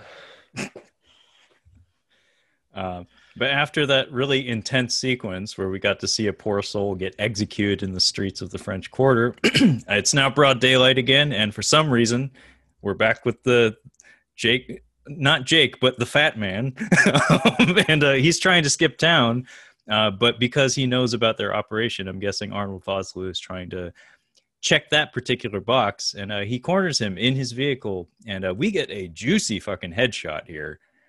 So Arnold Vosloo doesn't even bend over. He just shoves the shotgun through the guy's like car door and puts the barrel up against his head. And it's like this wasn't a yeah moment for me, but it was like, oh fuck, because we get a lovely pyrotechnic here in the form of this man's windshield exploding when he pulls the trigger. This car wasn't going to start, Trevor. I'm almost positive this car was not going to start. It's a shit box, yeah. But yeah, he blows this guy's head off. This poor guy, who, by the way, I forgot to mention, gets interrogated and somewhat tortured by Van Damme in between getting the shit kicked out of him and having his ear cut off. So this guy just could not catch a break. And now he's dead, though, so maybe he's moved on to better things. But it just so happens that Van Damme and the Scooby Squad, in the form of his two gal pals, were just in the middle of looking for that guy because they had a way of maybe pointing the finger towards this manhunt operation in town. And Arnold Vosloo is still there, and they bear witness to the fact that, oh, shit, Fat Man's head is missing. That's not good. And then a gigantic fucking shootout happens in broad fucking daylight. I was not expecting this. Yeah, it escalates very quickly.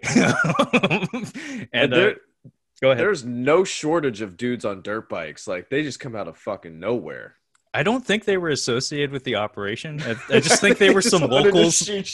I think they were just locals who had dirt bikes, and they're like, "Oh shit, it's going down." They just got it running with an Uzi, just waiting for some shit to pop off. Yeah, I can see that. But yeah, this thus begins the John Wooism, where anybody who gets shot in a John Woo movie cannot be shot once. They must be shot many times. It's like that's a rule in a John Woo movie. You gotta get shot like 30 times before you hit the floor. I was disappointed. I like perked up when I saw it happening, like out of my chair. The car jump, like we get like the first part of the car jump, but he doesn't even really roll on it or anything. Like, he just jumps by the car. Yeah, he just kind of lands on the trunk. Like that was so shit. Like it was right there. You had it. Yeah, it's not quite, classic hood jumping, but he just kind of like eases onto the trunk of the car. No, I was just gonna say, like, this is where it's that fascinating switch where we had talked about Van Damme being like a fighting movie actor, and so many of the ones that really like pushed him to success were ones where you could kind of hide the deficits of his abilities with, somebody that he was opposing who could really sell whatever movie he was doing. But because this is more of a John Woo action movie, there's gunplay involved, and you really do see some of those parts where it's like, he's really good if you want to do a splits or like a high kick, but anything out of that realm, it gets a little dicey. Like, I think he's better at handling a gun than contemporary Steven Seagal. Just watch a trailer for one of his movies. He's got the gun like on top of his shoulder. It's pretty stupid. But I was gonna say, do you think, like, how many bruises do you think John Travolta and Nick Cage had doing Face Off? Because doing those like jumping to the side, double-handed shots, I was expecting that in this, but we don't quite get it here. We get it mostly. Most of the action is relegated to the third act of this movie. This is actually the cutoff point where the dialogue kind of just drops off and it turns into just like kaboom, the movie.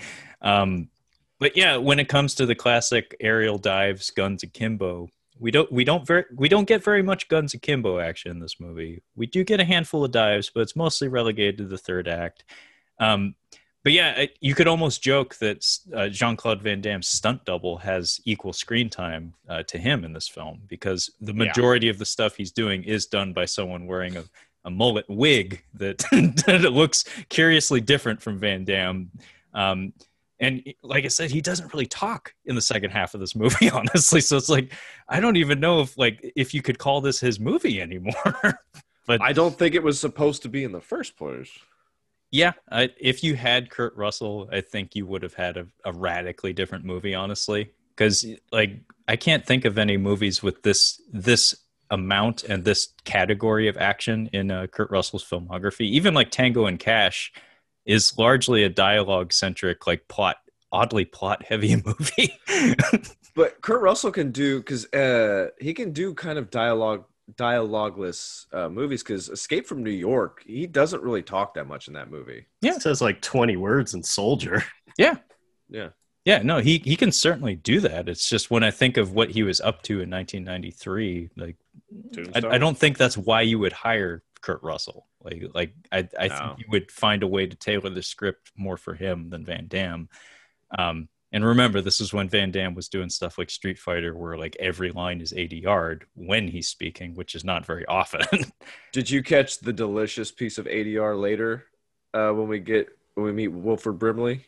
You'll have to bring it to my attention, because I think I may have missed it. Oh, it's not from Van Damme, I'll tell you that much. But we can't skip over the snake sequence though first. No, in order to get there. Yeah, no, absolutely. That's a classic. That's definitely going to be a still that I use to promote this episode. Just remind me when the Expendables get to the compound to remind you of the ADR. Okay, I'll try my best. But this action sequence goes on and on and on, by the way. It's super long. Yeah, poor detective lady gets shot to shit. And like I said, she has to get killed 3 times before she hits the ground. Like, she gets shot, she gets winged, she gets up, she keeps on shooting, she gets shot again. She gets shot a few more times. Van Damme takes her gun from her in an oddly balletic fashion, because John Woo. Even taking the gun from a dying person has to be done in a whimsical fashion. But yeah, she finally dies, but not before like fucking like she's like curled up in a ball on the floor, like twitching. It's so gruesome. And they fucking leave her there. Because leave her there. Because the next beat is the motorcycle chase, which is super fun. This part was pretty fun. But yeah, like I said, we can't just leave her here. It's just like, she'll be fine. Like, dude, I'm with her. Like, I think that she should probably stay there. You don't need her for this next part. No, actually, there's no reason for her to be there. I felt so bad. I felt so bad for this cop lady.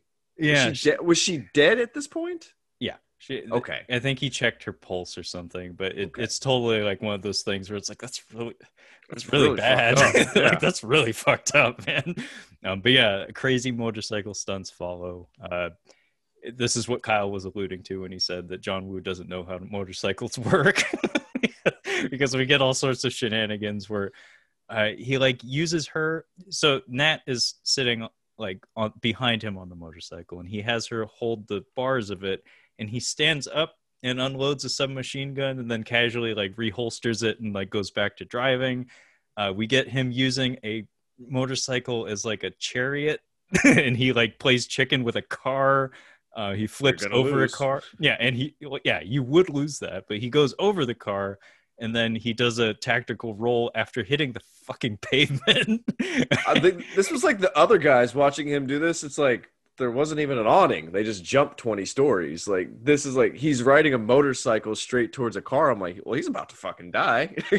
Unless he's got a plan here. Is he going to jump through the sunroof or something? But no, every bone in this man's body would be utterly shattered. Is dead. But yeah, he just fires a handful of rounds at the car, which explodes the gas tank of his motorcycle, which blows up both the car and the motorcycle. It is very much a 90s, like over the top, ridiculous action sequence. There's a particular flavor, like a distinction between 80s and 90s action that I can't exactly put my finger on. But this is what I think of when I think of stupid 90s action, where it's like it always caters more to spectacle than outright violence, if that makes sense, I guess. I was just saying I'm just trying to think of like this versus Commando. It's like it's the same thing where the goons can't hit shit even at point blank range, but it's pretty just standard. We're just shooting at each other. This is more high concept. Like we're really going wacky with this, and I think that's the difference. Yeah.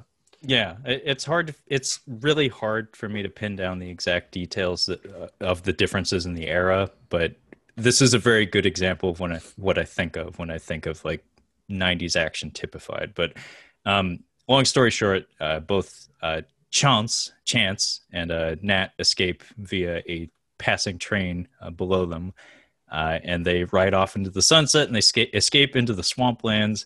And this is where we discover that Arnold Vosloo has magical tracking abilities, where he can look at poop in a swamp and determine exactly where the person is. It's like the first place they stop. It's like we don't even see them stopping at a few places. It's just like I think they're here. Like now we're in the Yellow King country, where here's the track. I like how Lance Hendrickson's character takes this as a business opportunity. Not only is he going to hire dudes, he's not hiring dudes to do this. He's getting clients in on the hunt, and he's raised the prices. Did you see who all these guys were? I saw who one of them was in particular. That's the ADR. That's the ADR. Oh, okay. Yeah. Okay, I know exactly what you're talking about now. Yeah. But yes, I think we're getting close to the snake scene, though. Yeah, in fact, we're right there. So, Matt, you want to walk us through this legendary puppet snake moment? I mean, they're going through the bayou, which they happen to be in the most clear area of the New Orleans bayou you're ever going to see. And all of a sudden, Nat is complaining about how they don't have a trail to follow. Again, like middle of the super deep bayou, but whatever. So in the midst of complaining, they have a bit of a moment where essentially Chance asks her, "Do you trust me?" And it looks like he's going to lean in for the kiss, and he's asking her to close her eyes. And she's really weirded out by it because nothing would suggest that they would have this, but it's also a 90s action movie. So obviously if there's a man and a woman, they have to be love interests. So she closes her eyes and she's expecting him to kiss her. And all of a sudden he reaches behind her and grabs this snake that apparently had been slithering up her. And he didn't say shit about this whole time that he's going through this dramatic sequence with her. He then grabs the snake, punches it in the face, and then bites off the rattle. I don't even know if rattlesnakes exist in New Orleans, but I don't either, honestly. I'm going to say they probably do have poisonous snakes, but they definitely have poisonous snakes. Maybe I would say maybe Western Louisiana, getting closer to that side, you might have rattlesnakes. So it is possible.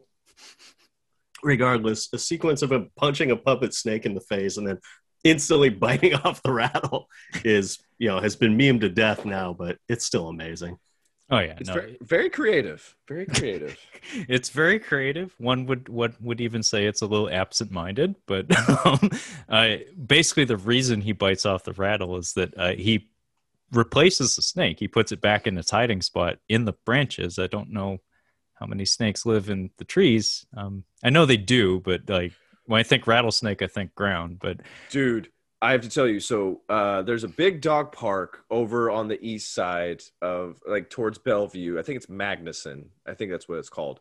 So it's a huge dog park. We're walking through there one day. It just been raining. It's summer, and kind of on the edge of the dog park, there is like kind of a trail that goes along the trees. So there's this little wooden bridge next to the water, and we're walking. And as we're walking, people are like maybe 10 feet in front of us. A fucking snake drops from the branch and hits this lady on the back of the head, like just right behind. I mean, obviously, she's just like, "What was that?" And looks down and it just freaks out. And I'm like, my girlfriend and I both stop. I'm like, "Holy shit, that could have been us. Like, that could have been traumatizing if that snake would have fallen on my head." So, Trevor, snakes hang out in trees. Okay, lesson learned.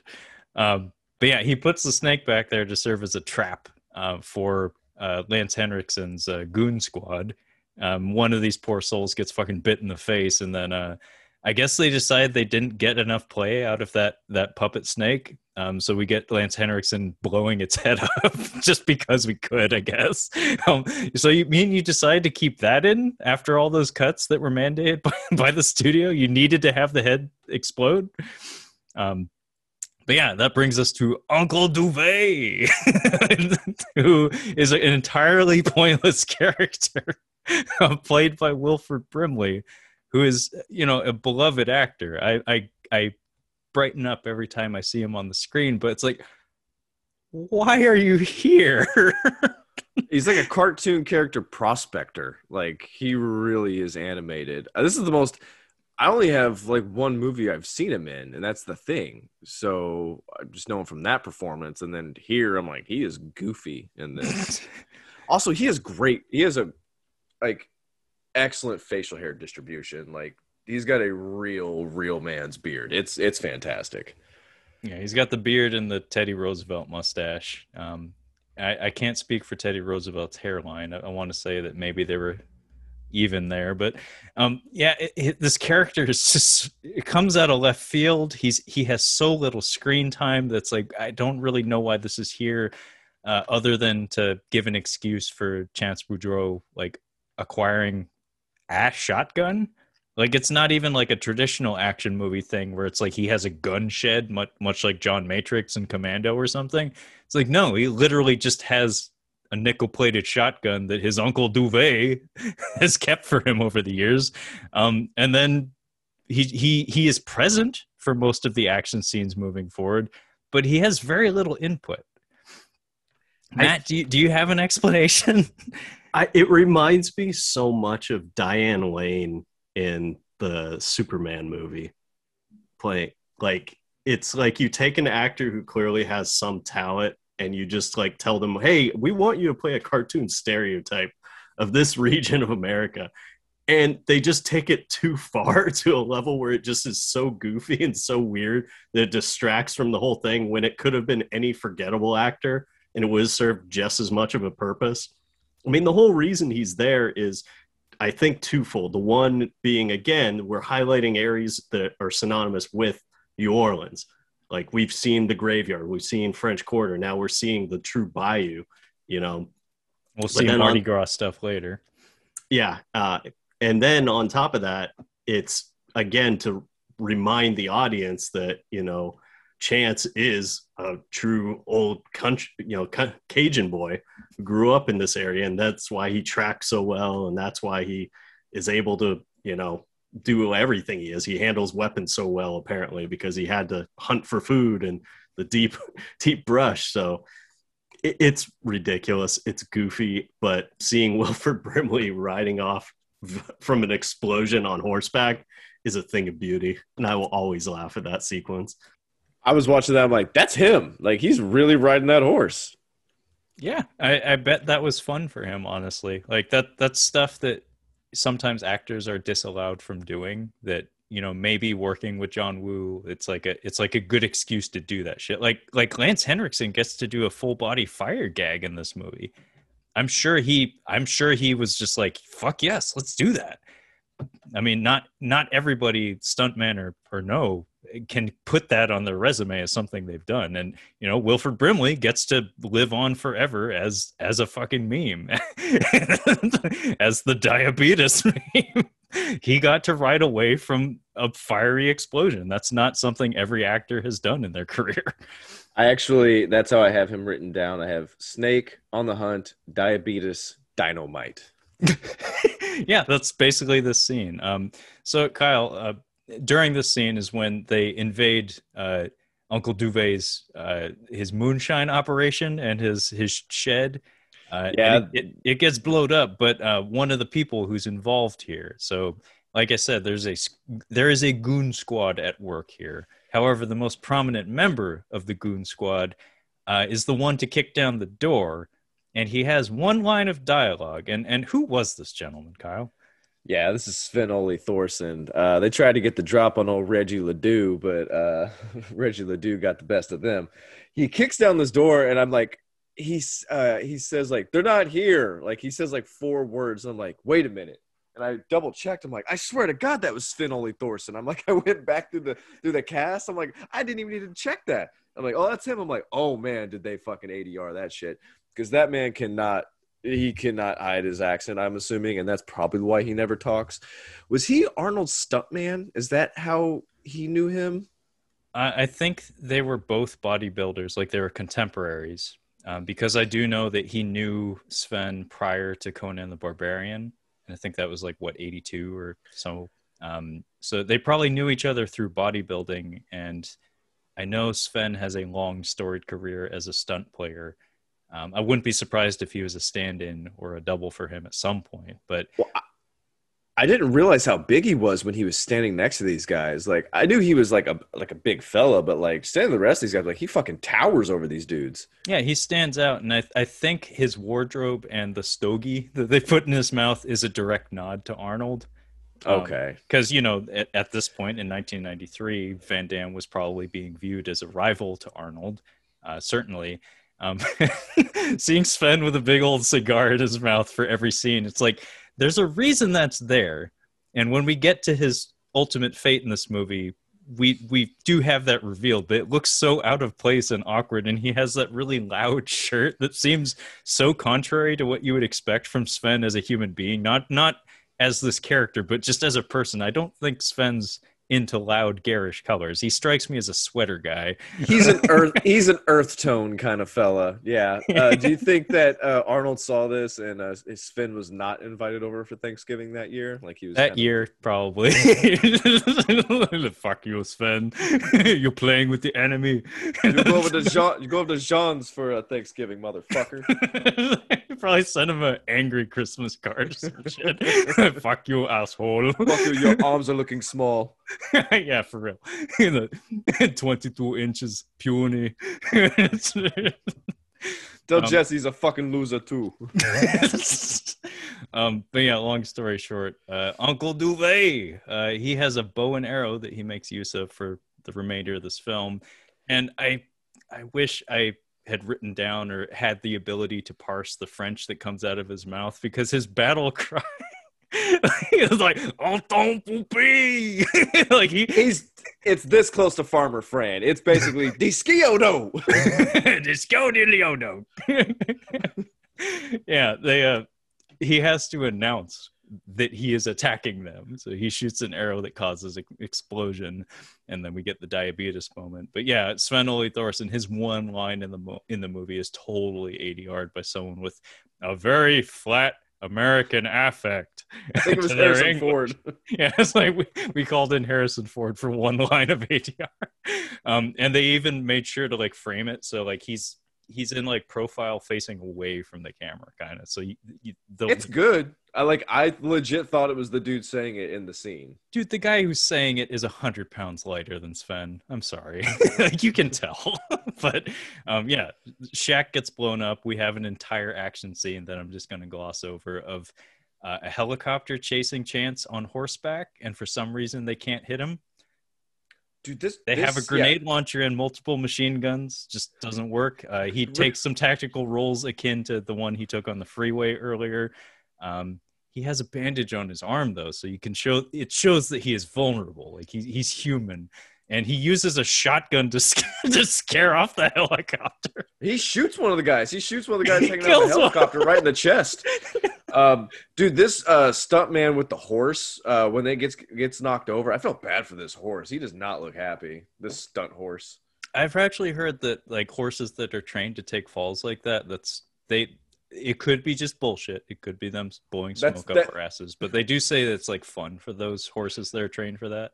That's the production. Like, no, they fucking love it. They love doing this shit. I don't know. Yeah, they're fine. They're fine. No, he didn't die. I choose to believe that the horse that took that bump from Mongo from Blazing Saddles had a ball doing that. It's like, that is maybe the best horse bump in cinema history. But yeah, anyway, the helicopter sequence, like I said, I'm going to gloss over that. Although I will point to the fact that Darkman came out around this time, and it also had, liberal use of grenade launchers from helicopter. And that was also directed by Sam Raimi. So maybe some of the stunt players that worked on this film worked on Darkman as well. Just a thought that occurred to me just now. But like I said, shotguns are miracle weapons in John Woo films. They can do everything. Like, if you need to make a sniper shot from a mile away, you better grab that old shotgun, grab that pump action. But finally, we get to the final action beat, which is basically the last half hour of the movie. That takes place in. It starts out as like an industrial plant of some sort, like a worn out one. And it turns into like a warehouse for storing like Mardi Gras floats or something. I actually, when I was down there, I had a friend who used to live there. So he kind of gave me the tour of all throughout New Orleans proper. And that is something you'll see, especially in like the weird suburban areas where, because that Mardi Gras is such a massive event, like they have to store these things throughout the year. So there actually are quite a few of these giant storage areas that just house either old Mardi Gras floats or new ones that are yet to be released. So it's the weirdest thing. You'll just be driving through a small area, and you look over at some generic looking building, and you'll just see some giant, clown head or whatever. So it was kind of cool that they had that in there. Yeah. For some reason, go ahead. I was saying, it feels like it was like this warehouse with all the Mardi Gras stuff felt like a Terry Gilliam movie for some reason. I don't know why. It's all the pipes and wires, the clutter. Maybe that's clutter. Whenever I think Terry Gilliam, I think clutter. Like, that's a good observation, fair. Actually. His production design is always stuff. Anyway, I was just going to say too, I imagine that if they had more of a budget, they probably would have done an actual Mardi Gras shootout, but this seems to be a nice compromise to be like, well, what do people think of New Orleans? Yeah. Let's find a way to shoehorn it in there. Yeah, it was a good way to get the imagery in there. And like I said, from a lighting standpoint, this movie looks a lot better when we're indoors, just because it's a more controlled environment. And I'm sure John Woo, because camera movement and slow motion and stuff oftentimes requires certain types of equipment and rigging, like dolly tracks and stuff. It's probably more manageable in an indoor environment. Apparently the DP had some issues with John Woo's methods because lighting in this warehouse environment was apparently a nightmare, just because if you look at all the textures and surfaces and angles, like I could see it being difficult to manage. But this is really cool, actually. It has a really distinct look to it. It starts off almost like Steven Seagal, where Van Damme is kind of like stealth killing people, but like in the loudest possible fucking way. Like, I like how he's like totally unseen, and like one of the first kills he does is he kicks a gas canister at a man on a motorcycle and then shoots the gas can as it's in the guy's face. This is something that if you've ever played a video game from like the PS1 era onward, you've done this. he kicks his gas can, he shoots it in midair, and the guy gets blown out the window. And then Lance Henriksen's reaction is just like, well, fuck, we better get in there, I guess. But it's like 20 on 1, basically, although the numbers are impossible to figure out because of the shots and the editing here are kind of incomprehensible at times. He shows up with like 8 people, but there are like 20 guys running around this factory. I did like the kick the gas can and shoot him. I'm like, okay, we're gonna have some fun kills. This is gonna be a good time. Is the next kill? Does he ride in on like a fucking bird, like a big big Mardi Gras float? Yeah, he kind of picks off some of them, and then we have almost like a Batman moment where he's taunting them from the rafters. It's like Sting from his Crow era in WCW, and much like Sting from that era, he comes down on he has like a mechanical system of like pulleys that lowers him down, and he's a sitting duck. But he has a shotgun, and he's the hero of the movie, so he's unstoppable. And Kyle has his hand up. Sting was WCW? Yeah, he was famously a WCW like diehard. Like he only did a stint in the WWF at the very, very end there.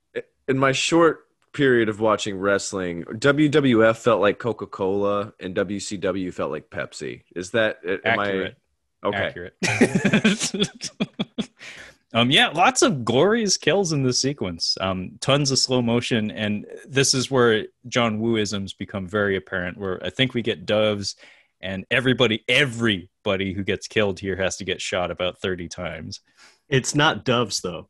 It's pigeons. It's pigeons, yes. And I pigeons. love that because it's just, again, it's taking, a John Woo-ism, but making it, New Orleans based. There is one dove at the scene before, but I picked up on that too. I'm like, wait, these aren't fucking doves. These are pigeons. Where was the dove budget?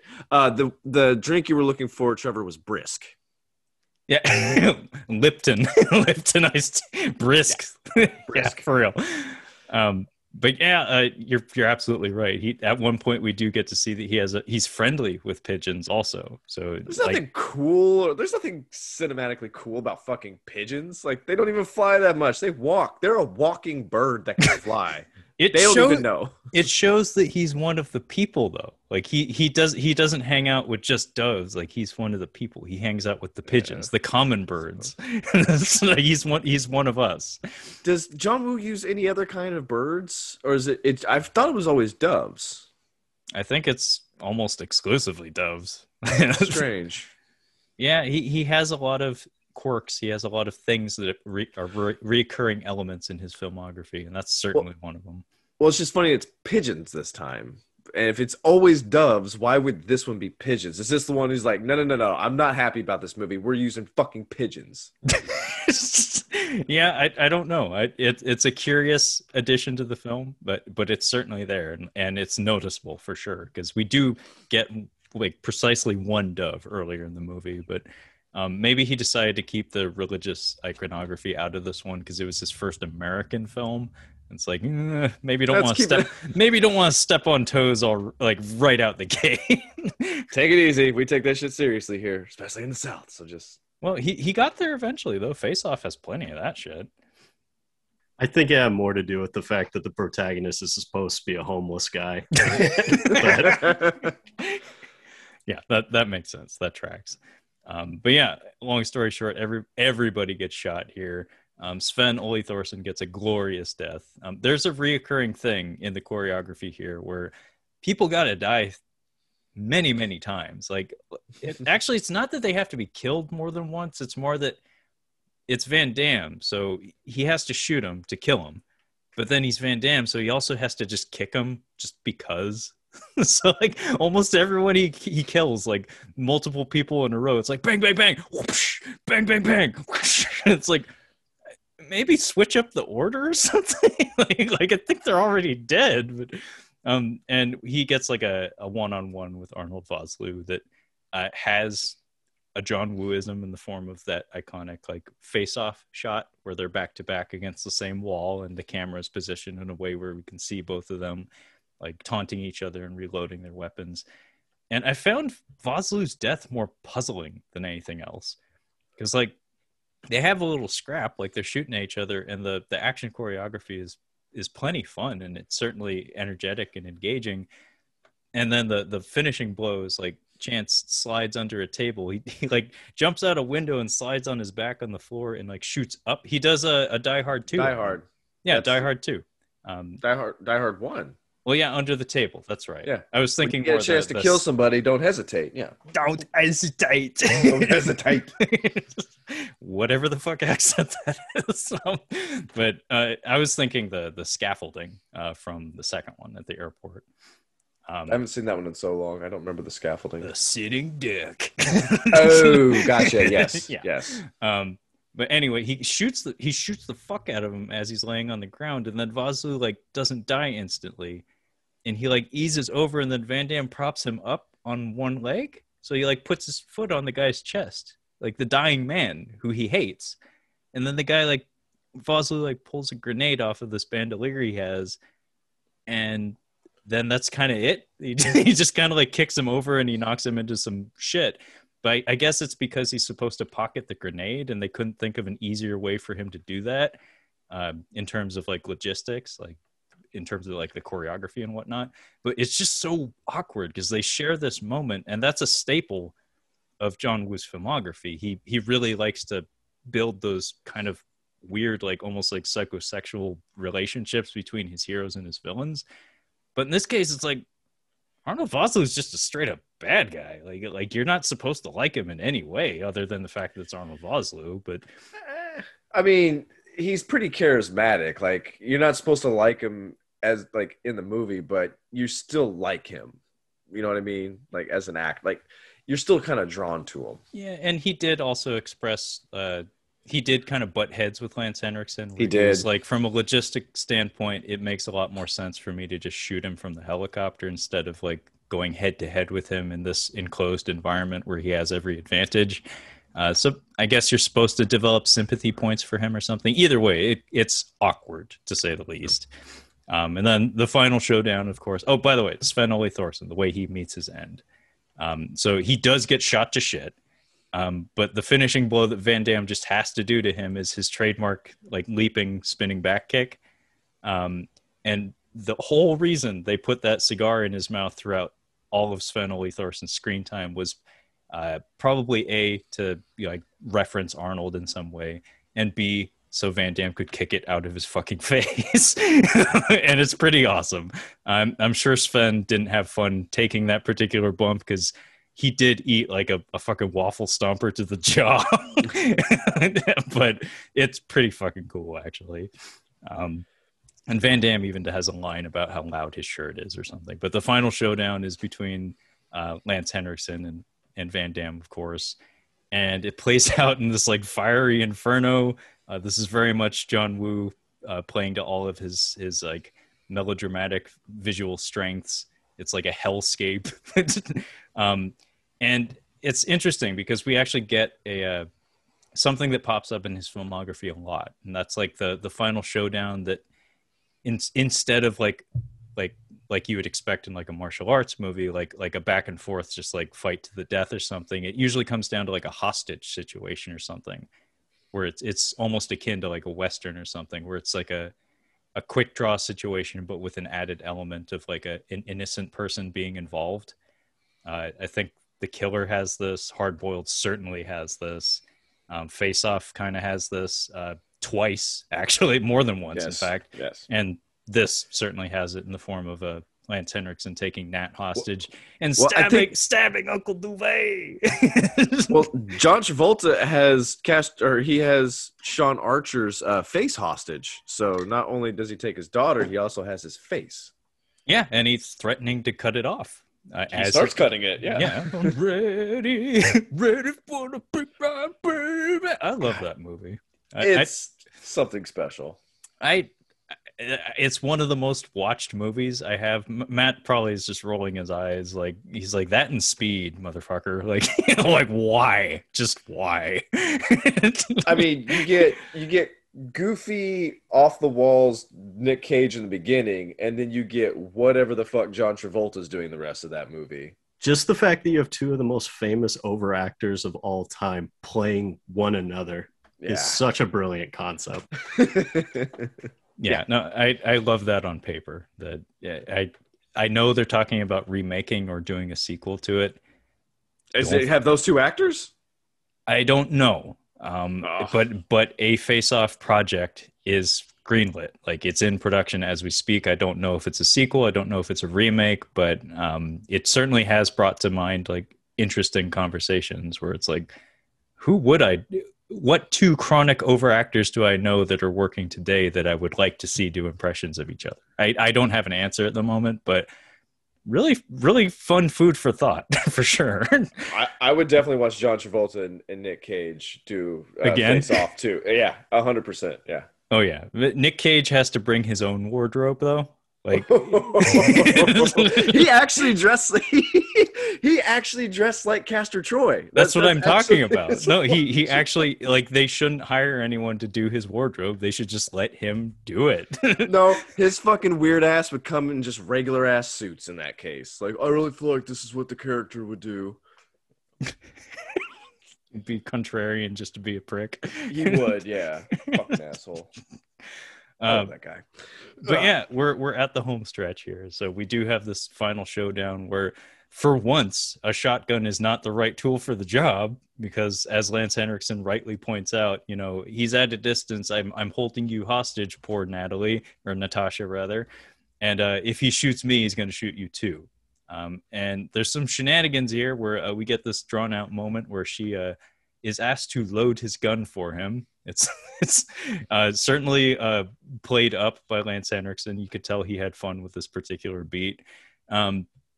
And then there's some shenanigans here where somehow Van Damme closes the distance between the two of them. They go at it for a bit. Lance Henriksen's beating on him with a stick of flaming wood.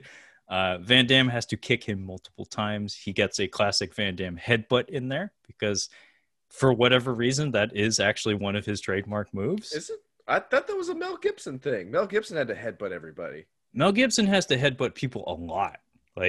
When he goes at it with Jet Li, he gets like 3 of those like forehead shots in. Headbutt. I think he headbutts in The Patriot. He's got a headbutt. Wife's got to die, and he has to take a beating.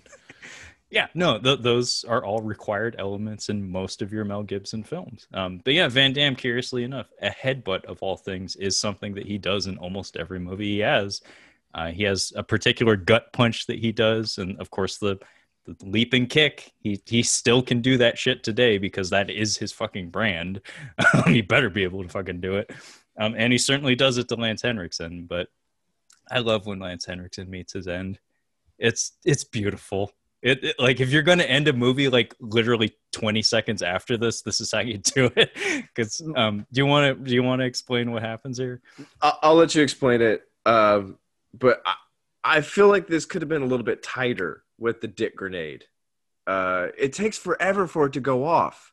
Like, I was expecting it to be like down the pants, push, and then boom, dick explosion. But it's not what happens. Please. Yeah. Before the final battle, by the way, Lance Henriksen has this weird moment where he gets to throw a big old tirade, and we have all these weird crossfades, and it's like almost supernatural where he's yelling about like, I'm eternal, like you can't kill me. And it's like, I don't even know what the fuck movie we're watching right now, but I think John Woo just told him just go nuts. It felt like the devil's advocate, like that fucking 20 long speech that he gives Keanu Reeves at the end. And it felt a little devil's advocate. It felt like somebody was told to take a walk with the script and just go nuts. And he certainly did. And like I said, I think that's part of why he has good things to say about John Woo, is he was probably given free reign to just like be big, be loud in a way he didn't normally get to do. And like I said, during this final battle, he is set on fire. Lance Henriksen, not a stunt person, like clear as day, center frame. His entire duster, his big jacket is on fire. And we get to see him take it off and carry out a dialogue scene immediately after disrobing in the same shot. And you can actually see like the burn gel on his head, on his neck, to prevent him from being burned. Shit. Like I'm sure, like, all credit to him, man. That's a scary stunt to do. I'd be freaked out about being set the fuck on fire. I'm not doing that. No. controlled set or not. Jesus. Yeah.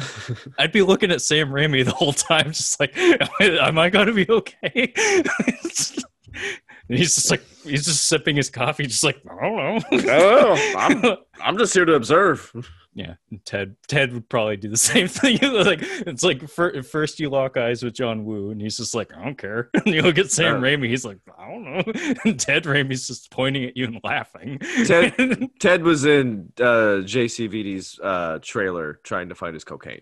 More than likely.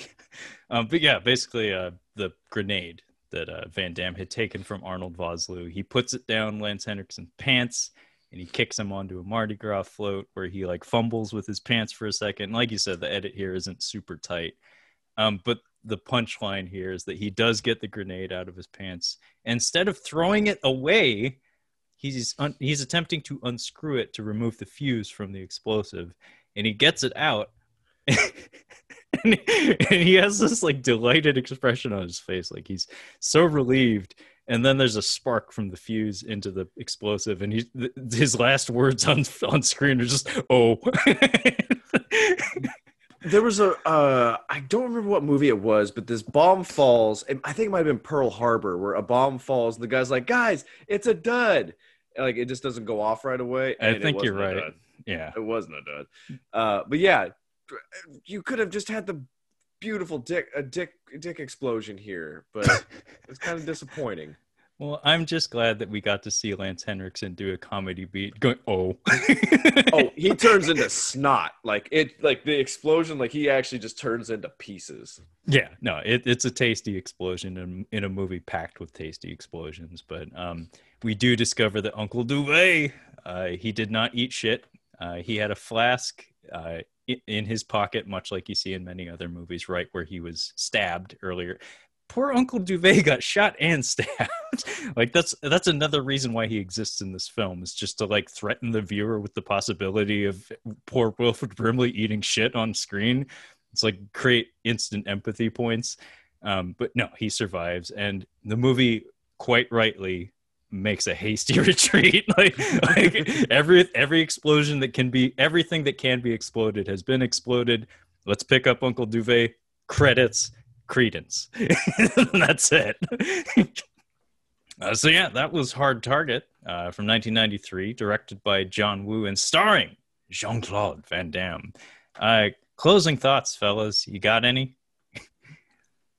Like I mentioned, I think this one does a good job of touching on the three major elements that you need to have for any Jean-Claude Van Damme vehicle from this era, where they have to have an excuse for his accent, they have to have him doing the splits and or doing a kick, and yeah, he always has to have some aspect to his character that stands out for whatever reason that reminds you of who that character is, be it a tattoo of the American flag on his bicep despite the fact he's clearly from Brussels, or in this case probably one of the best mullets on cinema history. Easily. Yeah. I think it's interesting that we ended up picking Hard Target, because actually this was like a source of debate, at least in my head. Like I was very uncertain, because I know we should talk about Van Damme for Action April. It's only appropriate. But when I thought about Kyle and like him not really having a proper introduction to Van Damme, I mean, we did Street Fighter the movie earlier for catching up on cinema, but that's a Van Damme movie in name only. That is Raul Julia's movie for sure. And it's a huge ensemble cast, so he's kind of lost in the fold. So it's really not a good, proper introduction. And in some ways, Hard Target isn't exactly the best introduction for him. You do get to see him like glamorized in ways that maybe you don't get from some of his better movies. Like some of the cinematography, especially in the early goings in this film, is almost laughable in how they kind of like play up his handsomeness as a selling point for this film. But this film also serves as like a precedent, though, in his filmography, where this is John Woo's first American film. But beyond that, earlier in his career, where he had No Retreat, No Surrender, directed by Corey Yuen. This is also a Chinese director, and then moving forward, he would continue to do that throughout his filmography, seemingly like periodically, where it seemed very common for producers to pair him up with Hong Kong filmmakers, like Ringo Lam, I think, was one of them, and Choi Hark was another one, another big contemporary of John Woo's. So it kind of like served as like a stamp on his brand, I guess, where it's like, oh, he's the action guy who works with Hong Kong filmmakers and kind of plays along with their style and stuff. But as a showcase for Van Damme as a whole, though, personally, I think Bloodsport is the movie that best sums him up. But as far as like straightforward action movies go, I think this is maybe the best one he has. Like I said, Time Cop was the one that made all the money. I don't necessarily know if I would call it an outright better movie. It's certainly a more, I guess, like ambitious production, at least in terms of like concept. But yeah, this was a weird one. I'm not sure if you really have yet to see a true blue Van Damme movie in some ways, because in a lot of ways, this is more of a showcase for John Woo. But Kyle, now that you've seen a Van Damme movie front to back that wasn't Street Fighter, how did you feel about it? It was pretty silly, pretty goofy movie. I had fun watching it, and now I can see some of the allegory, some of the story underneath that Matt pointed out. I'll keep that in mind next time I rewatch it. It'll be a while, but I had fun while watching it. I think it's also, you just have to remember that, like, he, at his heart, he was like the fighting movie guy, and it just so happened that he tried to make this transition, these more action oriented one. Universal Soldier was another one that would have been a good choice for this. The only thing with that is, I think, like, this is the one where you really got to see kind of both sides of it. You got to see him making that transition to the action star, but also see why he wasn't as successful when they kind of tried to make him into that, and why he didn't quite match up to the Arnolds or the Stallones even, just in terms of, you know, the pantheon of action stars. So I think it was a good selection to kind of highlight him at his peak powers. Yeah, I agree. I think Universal Soldier, the problem with that is that he was sharing the spotlight with Dolph. And it's also not a very demanding performance from him. He's basically supposed to play just like a Terminator, essentially. He has very little dialogue. He has very little character. He's just supposed to be like a stone-faced killer that, you know, has some sympathetic elements to them. But this one, at least he gets to play a character and be himself a little bit on screen. So you get to see that swagger that you don't get in Universal Soldier. But interestingly enough, that's also another situation where it's more of a spotlight for a director than its star. Because that was Roland Emmerich, I think. I think that was his first American movie, which, you know, that's a big name that would go on to do enormous things just a few years later, very similar to John Woo. So, man, when you really think about it, it's like, man, Van Damme's worked with some really, really good people. It didn't exactly yield the most phenomenal results, but I guess he served as like a stepping stone for bigger and better things for other people. And he got paid in the meantime, so it worked out. Okay, well, I guess that about wraps it up. But before we go, I just want to thank my brother Matt for joining us in this episode. In a lot of ways, he's obviously more of a Van Damme expert than I am, so it was really helpful to have him along to point out some of the details that I clearly missed. But Matt also has a podcast of his own, so I figure it's only right that I let him introduce that. Yeah, being an expert at Van Damme's really going to look good on my resume. That explains so much. No, it's catching up, or not catching up on cinema. It's Couch Co-op is the podcast that I actually run with a couple of friends, and it's essentially just a book club for video game nerds. So each week we get together and discuss either a demo for a game or actually discuss a topic at hand. So yeah, and that's available anywhere podcasts are available. Yeah, thanks for that plug, Matt.